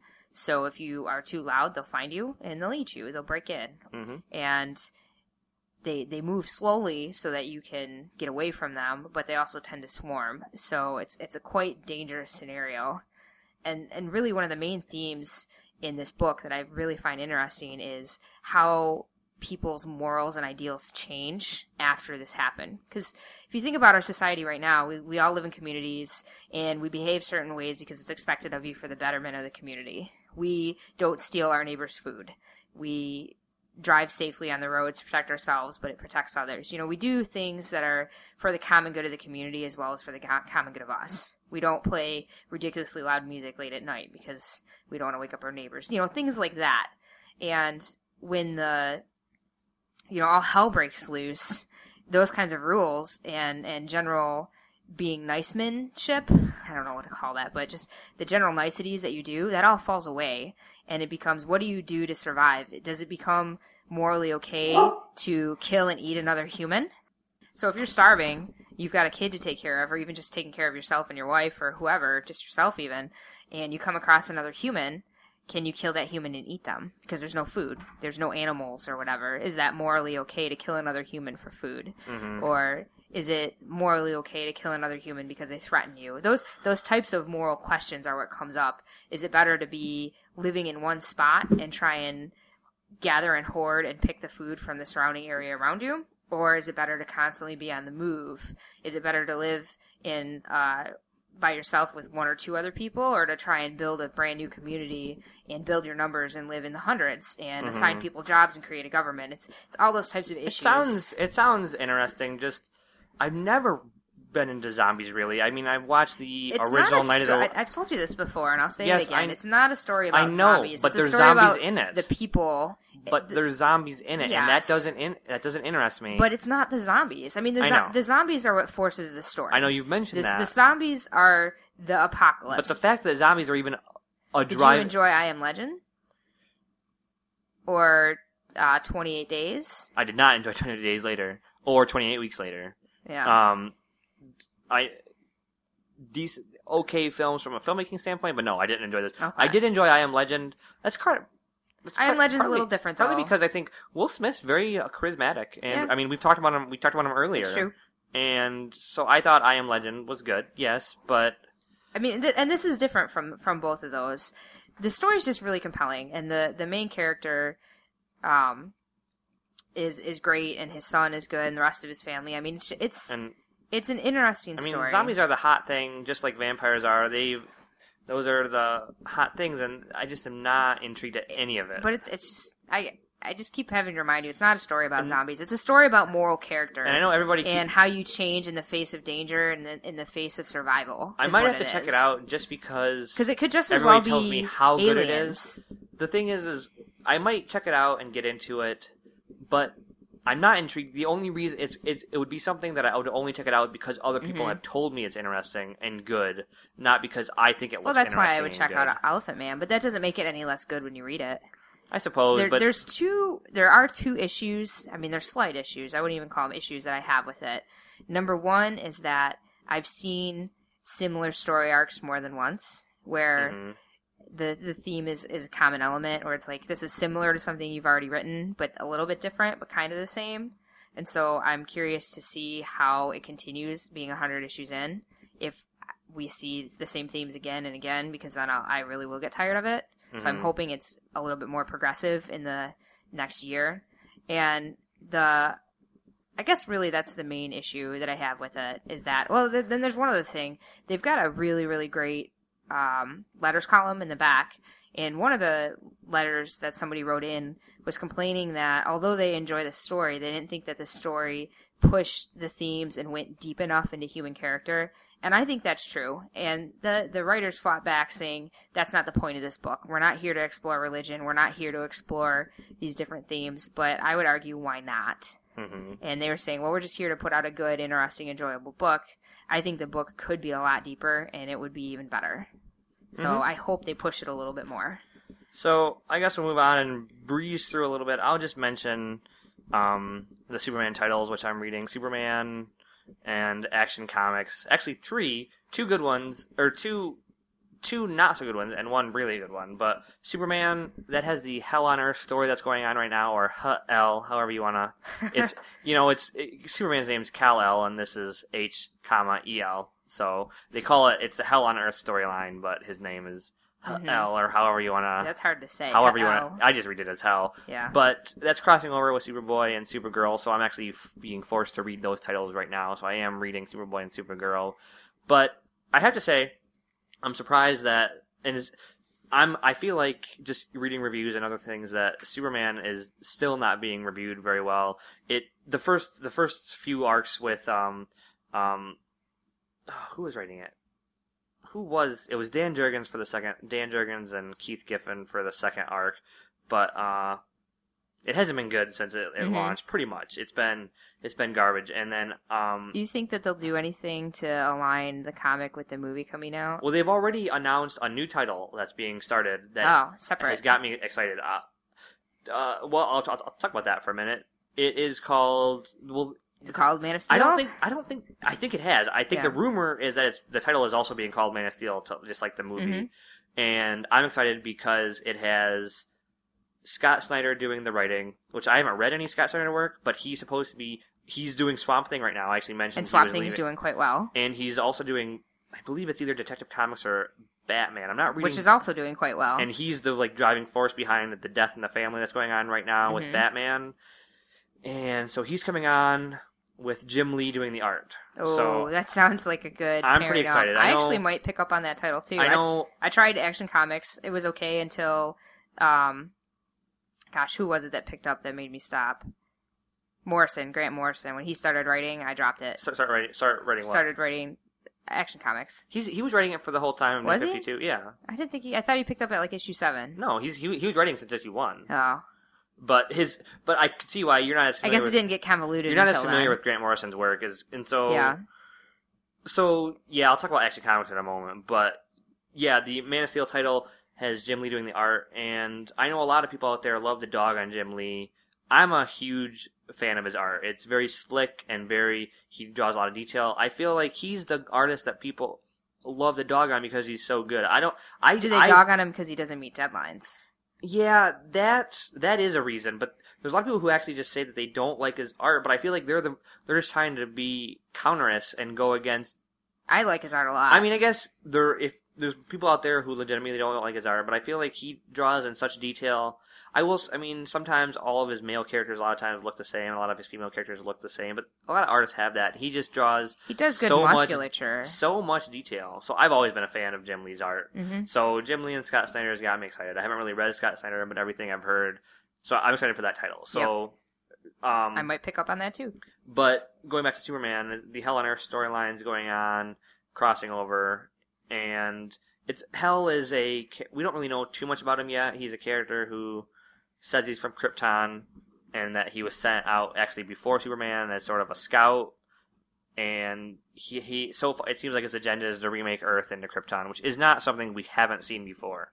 But I'm enjoying it. I'm enjoying Scott Lobdell is doing the writing on Superman, and I'm surprised that I'm liking it because he was also doing Superboy and Teen Titans. I'm actually not sure if he's still doing those titles. Well, you like it. The general opinion is that it's not good, though. Well, that seems to still be reviewers out there. That still seems to be the general opinion, but I'm really liking it. So, moving on to Action Comics with Grant Morrison, and it started off as being a very realistic approach to Superman. Mm-hmm. I read the first 6 issues. I liked it. There was no really Grant Morrison-y isms going on there. He was just writing a straight Superman story, which a lot of people thought was refreshing. And issue 1 I thought was great. And then he started I think you're right though. Right when you decided to drop it was around issue 7. He started to get into. He started to.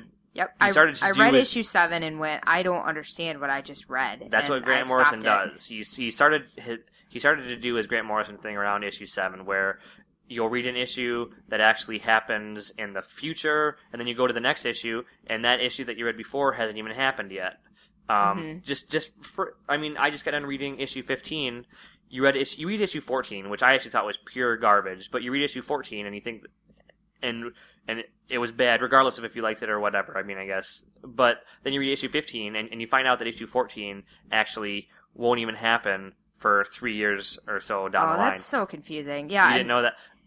Issue 15 was pretty good. It's getting into, he's bringing in, now I'm going to use the pronunciation that I have always heard, which is the villain Mxyzptlk. There's a lot of ways, I think a lot of people will say, Mxyzptlk, a lot of different ways, but I first heard he's the imp from the fifth dimension, and I first heard the pronunciation of his on an old record that I think my grandma had that had like a record story from, I think it was the 60s or the 70s. The kind that comes with a little book that comes with it, and they read it to you. Yeah, yep. And they call Mxyzptlk in that, and so it's always been the way it's pronounced to me. So Morrison is kind of doing this Mxyzptlk story, and issue 15 wasn't bad, but overall, and he can play with time, right? That's one of the things that this imp can do. He can pretty much do anything he wants. Like, he appears and disappears, and... and there's an interesting take on it, because Mxyzptlk isn't actually the main villain. It's this other guy from the fifth dimension, who has a issue with Mxyzptlk and is doing some revenge on him and Superman.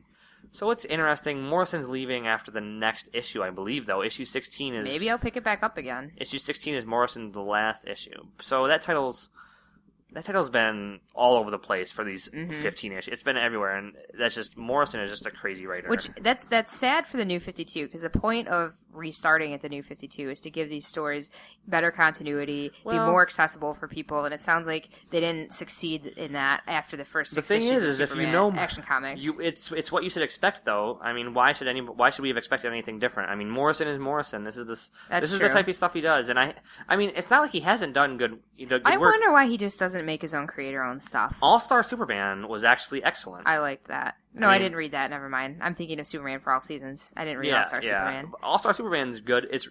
You can still tell it's Morrison. There's a lot of weird stuff going on, but it's more straightforward. I might have to do a review of it on this episode, or maybe you'll read it and or not this episode, but the show. Maybe you'll read it. We'll talk about it. I know it's one of the best. We have the omnibus of it. No, we have the Absolute. It's one of the few series that I have actually got in the Absolute. The change to it. But so I wanted to move on and actually talk about what is the best Superman title that on the stands right now, and it's Superman Family Adventures, which I'm reading, and it's set outside the main DC continuity. It's written for children, but it is so good. It's funny. It's referential to like if you're familiar with Superman, for everything from the movies to the comics to everything, that it references. Sounds really accessible to anybody. Oh, it is. It's definitely for kids, but I look forward to reading that more than Action Comics or Superman. It sounds like my Hawkeye. Well, although my Hawkeye, like the storylines are written for. The storylines are more. It's not. It doesn't have to be a mature audience. I would say teens. Like this title is legitimately written for probably like a 7-year-old. I've never given Marvel has a whole line of Marvel Adventures, where they do comics for kids, and I've never really read any of those, but they might be good. I might have to give those a shot. So, is there anything else you want to talk about for comic books before we there's one more thing that I need to mention, and that's just the new Marvel Now. Their whole initiative, it's similar to the New 52, where it's not a hard reboot, though, is it? It's not a hard reboot in that any of the previous continuity is fair game. It still exists and can still be referenced. Not a hard reboot. Essentially, I think it's a big attention grabber more than anything. They've restarted all the titles to make them more accessible. They're aligning some of them more with their films that are coming out and their TV shows. So they're trying to have their comics be more in alignment with all of their pop culture media, which is fine. But the big advertisement for it is that they're changing around the writers of a lot of these titles. And so people who are writing X-Men are now writing Avengers. People who used to be writing Avengers are writing X-Men. They've just switched everything all around. And I wanted to mention it because it's huge for Marvel right now. It just started up in about October after the AVX series ended, and I haven't started reading it yet. So it is something that I intend to read. I'm going to be reading Uncanny Avengers, which is a crossover. It's Avengers. It's some Avengers and some X-Men that have now formed a new Avengers team. So I'm going to be reading that. That's up to issue 4 now. I'm just letting the first couple of arcs get under the belt before I really read it. We'll have to go over how it is. Yep. I'm also reading All New X-Men, which is going to be interesting because they're bringing in X-Men from the past who are now somehow in the present. So they're able to see like they're the past selves, like the X-Men. You haven't from even the actually 70s. Started that, have you? Though. No, but it's getting phenomenal reviews. It's doing quite well. You have to. So I'll talk about those titles, but I just wanted to let a few issues get underway before I started reading it because I don't think it's fair to really assess Marvel Now or the titles when there's only 1 or 2 issues out. Yeah, so. And I think the format of the way that I think we'll talk about comics in the future is this time we were kind of giving an overview of the comics we're reading, but I think next time we'll just gonna dive into what's going on in that particular issue that month. That's the way that the format's going to work. It'll be more of a review. We're not going to tell you what's going on in the series. We're not going to broadly tell you what's going on in the series. We'll tell you about each. Well, yeah, that was what we're doing here. Is kind of just talk about what we're reading. But then from now on, we're just going to dive in and talk about what was going on in that issue this month. What sort of a review of that issue. Yep. I'm ridiculously behind on my comics right now, so I actually need a week or 2 to catch up so that I can talk about individual issues. You'll have to catch up. Yeah, the only one that I can really talk about right now is Hawkeye. So, I want to talk about video games before we wrap this one up. Okay. Specifically, I want to talk about what we're playing right now. We don't have to talk about it that much, and then talk about what I think is going to be a pretty big year in 2013. So right now, I'm catching up on finishing up Grand Theft Auto, The Ballad of Gay Tony, all this Grand Theft Auto 5. That's been out for quite a while. Oh yeah, that's been out since I'm playing it on PS3. It was out on Xbox first. Xbox had exclusivity for it. I'm playing it on PS3. All this Grand Theft Auto 5 talk has got me excited, and I had the disc for a while, and I played The Lost and the Damned, which is the first DLC that was, and I only thought that was okay, and so I started playing Ballad of Gay Tony, but I had just finished Lost and the Damned about a year ago, and I kind of was like, I'm done with Grand Theft for a while, so I just put it away. But now all this Grand Theft Auto 5 talk, I'm excited, got me want me to get back into playing it, so that's what I'm playing. I'm really looking forward to the new Grand Theft too. And then we downloaded Journey. We need to play Journey. Neither one of us have played that yet. I've put about 20 minutes in, and I can't really weigh in one way or the other about it because I haven't put in enough time. It's not fair of me to say much of anything because I can't really make an opinion on it yet. Everybody's saying how good it is really has me excited. And seeing you play it for a few minutes, I really think the art style is really good. It's very... Yeah. The music is actually really, really good. That's what I score is fantastic. I heard a few minutes of it when you were playing. Yeah.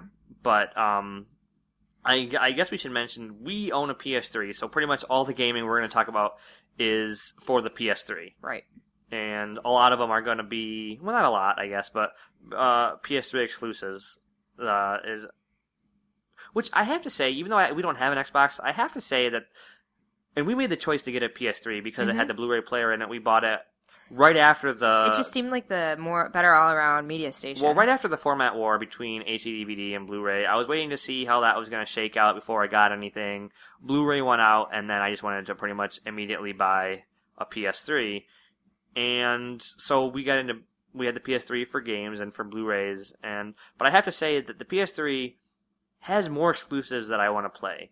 It has Uncharted. It has Infamous. It has God of War. It has Heavy Rain. I can't even Halo for exclusive for Xbox. I mean, I guess it's hard for me to say. Yeah, because we don't really follow Xbox as much.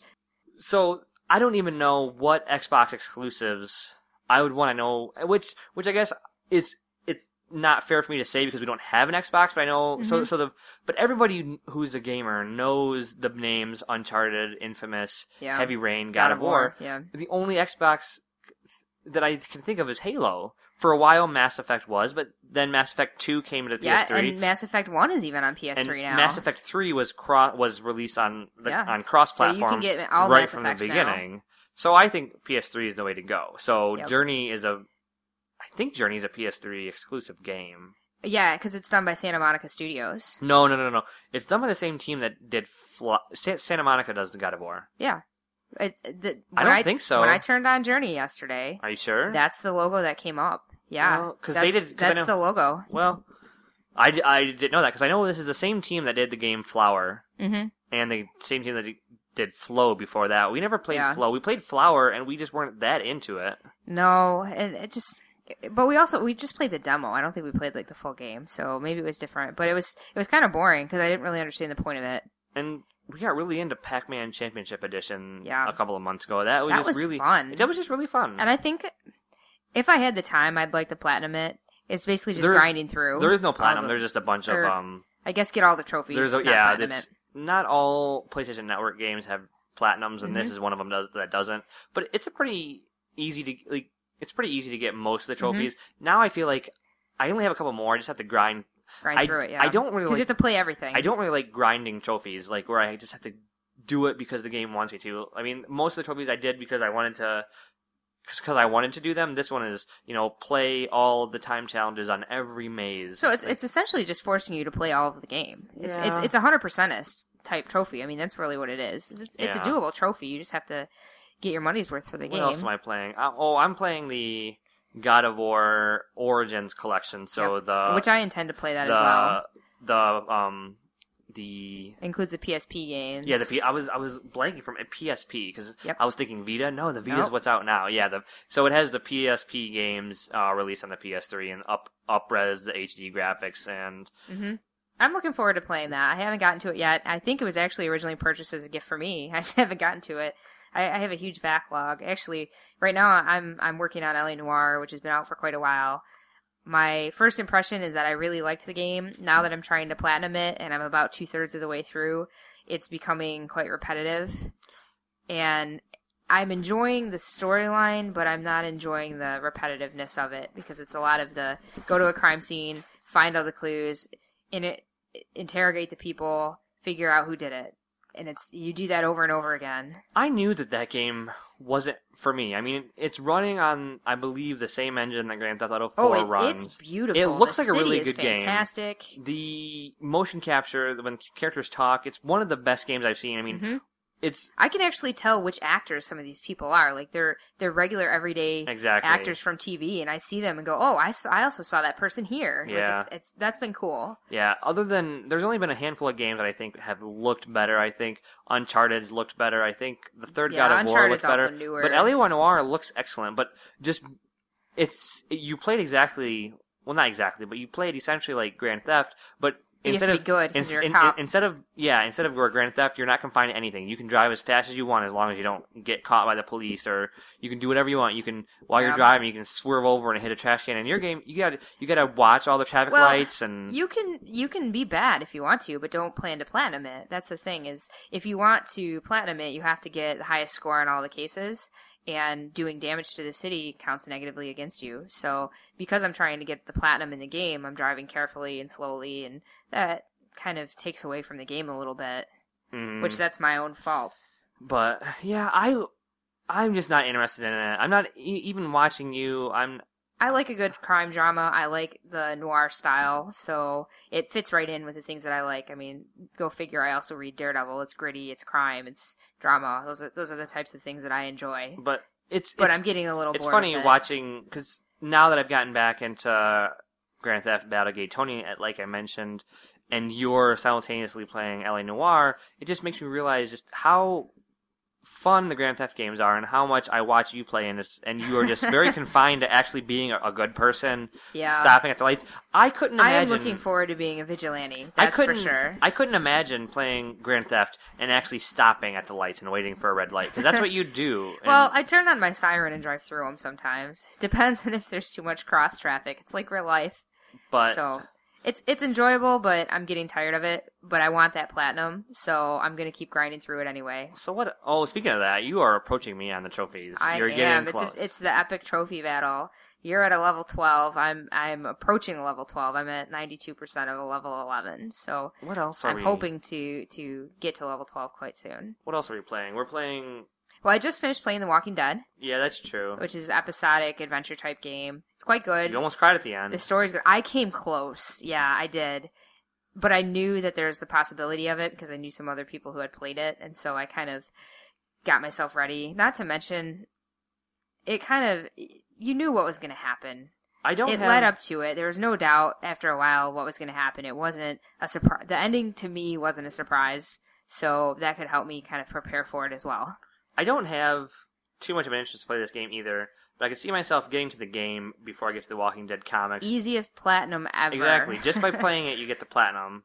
And it's 10 hours? Because it's 5 hours, and each episode it's is... about 2 hours or so per episode. If you spend more time exploring, and you each could episode, so maybe there's 2.5 5 hours. So, I mean, it's as long as an Uncharted or like a regular adventure game. Yeah, I would say it's between 10 and 12 hours long, depending game. on how much you explore. But it's good. I enjoyed it a lot. But I I also enjoy the Walking Dead world. And it ties in a little bit. It's the same universe. It has a couple of characters make you could call it a cameo from the comic. I don't know about references to the TV show because I haven't watched it. But it's my understanding that it's the comic book world, not the TV show world. That's what I've heard too, is the game is set in the comic world. Yeah. And there is another Walking Dead game coming out next year that's actually set, not made by Telltale, and it's set in the TV world. I don't know anything about that. Yeah, and I don't know if I'll play that one or not. We'll see. I don't want to get Walking Dead overloaded. Speaking of which, if you are a fan of the TV show, they announced that AMC is going to be playing, I think season 1, maybe even season 2. I'm not sure exactly about the details in black and white. They've already, I read that article, and so I guess apparently they've already done season 1. That aired sometime earlier this year. Oh, I didn't know that. Okay. So season 1 they re-aired it as black and white, and now they're going to do the same with season 2. So I guess that's kind of cool because the comic's done in black and white. So right. Yeah, the cool. covers are all in color, and then the actual content's black and white. All right. So I think the last thing to talk about is it's the end of the year, so I think we'll mention our favorite game we've played this year. It doesn't mean it's going to come out this year because we're playing older stuff. But the favorite game we played this year, and then the few games, not few, but the number of games we're looking forward to that seem to be all coming out in the spring of next year. So go. What was your favorite game that you played this year? I don't know. That's hard. Because I've played. Well, I just finished Walking Dead. I'm playing L.A. Noire. What else did I play this year? Pac-Man, and I also played some of the old Prince of Persia games, actually. I went back and played some of them. I would say my favorite is kind of a toss-up between the newest Prince of Persia game, which I enjoyed quite a bit. I thought that was fun. And I played Uncharted 2, which I haven't even played Uncharted 3 yet, and I didn't beat Uncharted 2 when our PS3 died, so I have to start from the beginning because I lost my save, because we didn't have PlayStation Plus at the time. So, yeah, I would say it's a toss-up between Prince of Persia, The Forgotten Sands, and Uncharted 2. Both adventure games. They were both a lot of fun. I like platforming a lot, and I like being able to shoot. So from that angle, I would say probably Uncharted 2 has the nudge a little bit.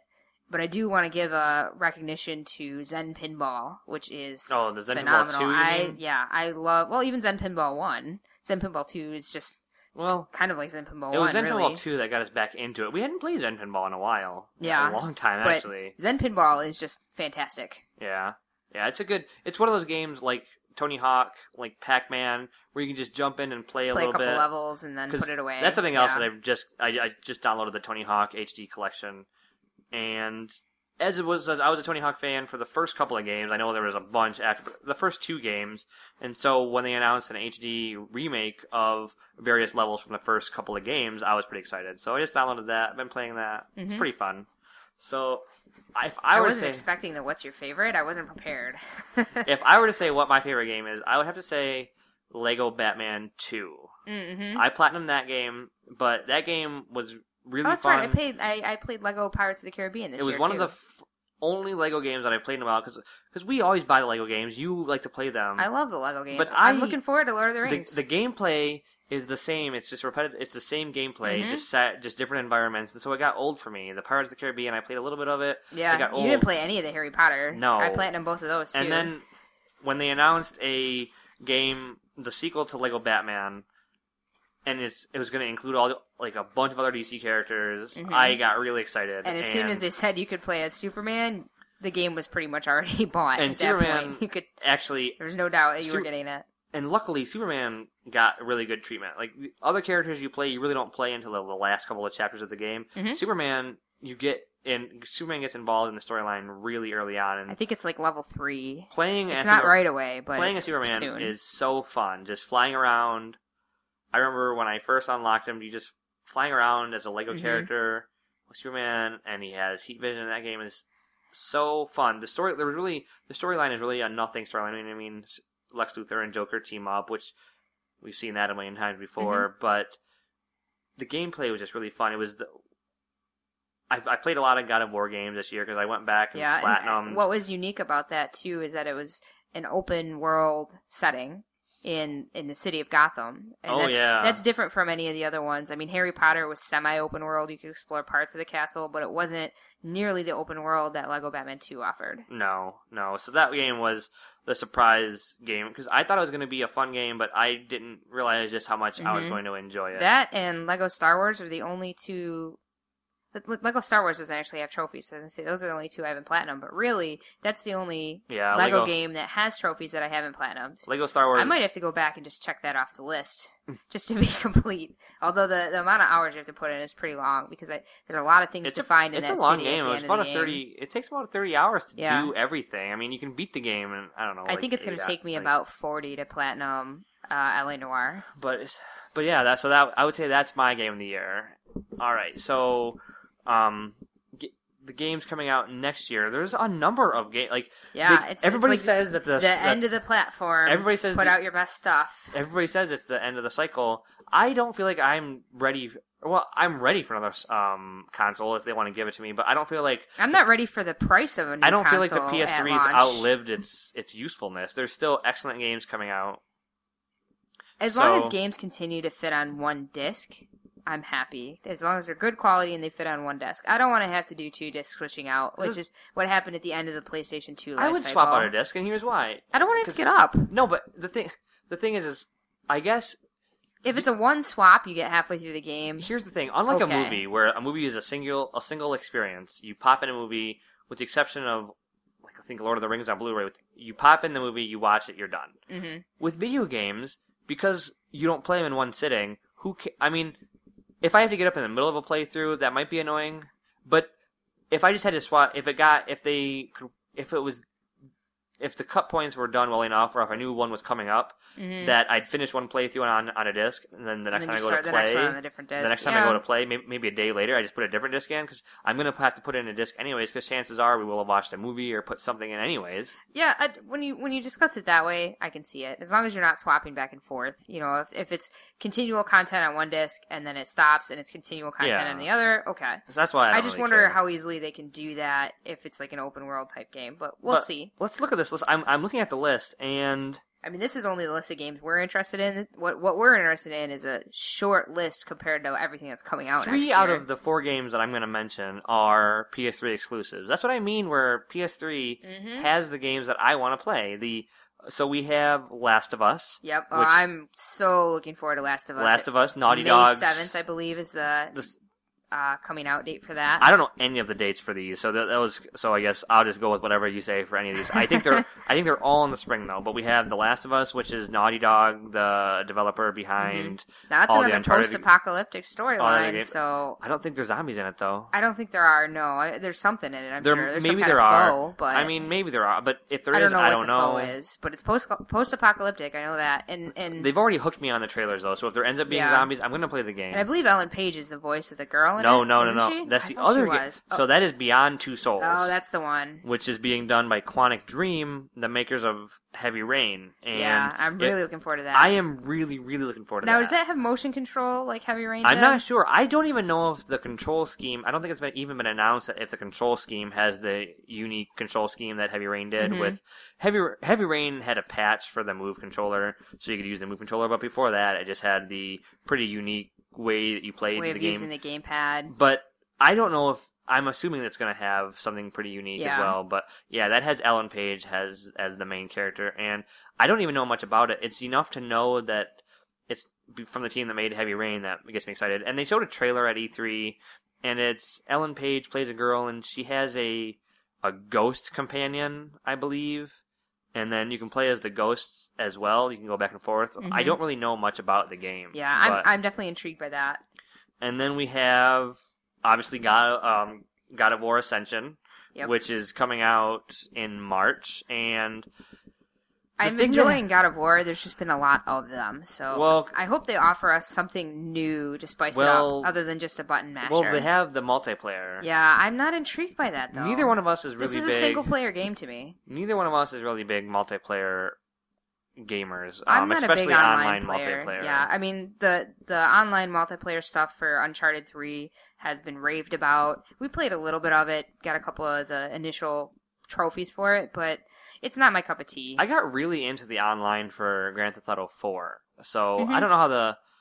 And you did some online stuff for Ghostbusters as well. Yeah, that was mostly just to get those couple of trophies out of the way. Yeah, which I hope you got them out of the way, because there's not going to be enough people on anymore. I think you tried to find a match and there's not very many people there. I think the last time I turned on the game, there was nobody even on. Yeah, because that's a game that I want to go back. I'm trying to get some more trophies from it. But so we have God of War Ascension, which I think it's been announced that it's a prequel set even before God of War 1. Yeah, that's what I heard as well. And then I don't know much about the story other than that. And I don't know when that one's coming out. The multiplayer has been getting all the news. There's a beta that PlayStation Plus members can be a part of that's coming up pretty soon, I think, sometime towards the middle of January, I think. So I might check out the multiplayer beta. Maybe not. I don't know. And then the big one, which I think is probably both of our most anticipated game that we mentioned, is Grand Theft Auto 5. Yeah, and the news that's come out of that sounds great. It's 3 playable characters instead of just one, so that if the one character is doing something that you're not enjoying, driving around to drop off a package, for instance, you can swap out and be another character and do whatever it is, whatever task that they're assigned to at that particular time. So you can see each mission from a different perspective as you play. So it's a way to keep the game flow moving faster, so you don't feel like you're constantly driving back and forth. I think that sounds interesting. And it sounds like the story arcs and the backgrounds of each of these 3 characters is unique and different. So that's intriguing. The other thing that I've heard is that not only is the map bigger and more detailed, but it's completely open from the get-go. Unlike God of War 4, where there are certain islands that you couldn't go to. Unlike Grand Theft Auto 4, where there are parts of Liberty City that you couldn't get to until you progressed to certain parts of the game. It's my understanding that the whole map will be open. Yeah. So that's cool, too. It looks like a really good game, and just knowing how Rockstar has progressed from the Grand Theft Auto 4 to the way LA Noire looked and the way that Red Dead Redemption, but we haven't played Red Dead, that's a game that but it's gotten great reviews as well. I think that's going to be a game that I want to get to in 2013 as well, is Red Dead Redemption. That back catalog of games, it just keeps growing. It just keeps growing, I think 2013 is going to be a good year, and then there's all the talk about new consoles that are going to be announced. I'm doubtful that we're going to see Orbis or whatever PlayStation 4 in 2013. Everybody seems to feel like both the Xbox, the new Xbox, and the new PS3 is coming out next year. I don't think it's going to happen. I don't think it'll be 2014, but I actually don't care. The PlayStation 3 is doing excellent. It's an excellent media center. And as long as we have this backlog of games, there's no need to go to a new console. And we'll just have a backlog of games on a new console. So I don't feel the need to switch to a new console. There's one more game that didn't make your list, but it's on my list, and that's Tomb Raider. I'm intrigued by it. I'm mildly I want to check it out once it comes out. It's not on my yes for sure gonna buy list like these other games are, but it's on my I'm intrigued enough about it that I want to check it out when it comes out. I've heard from mostly from IGN editors who have seen the game that it looks like it's gonna be really good, really fun. And it's a reboot of the previous Tomb Raiders, so I'm intrigued. It's another action-adventure game. I bet it's going to be similar to Uncharted. Yeah. And probably a lot of fun. Yeah. Yeah. That also comes out in March. I'm mildly intrigued. We'll see.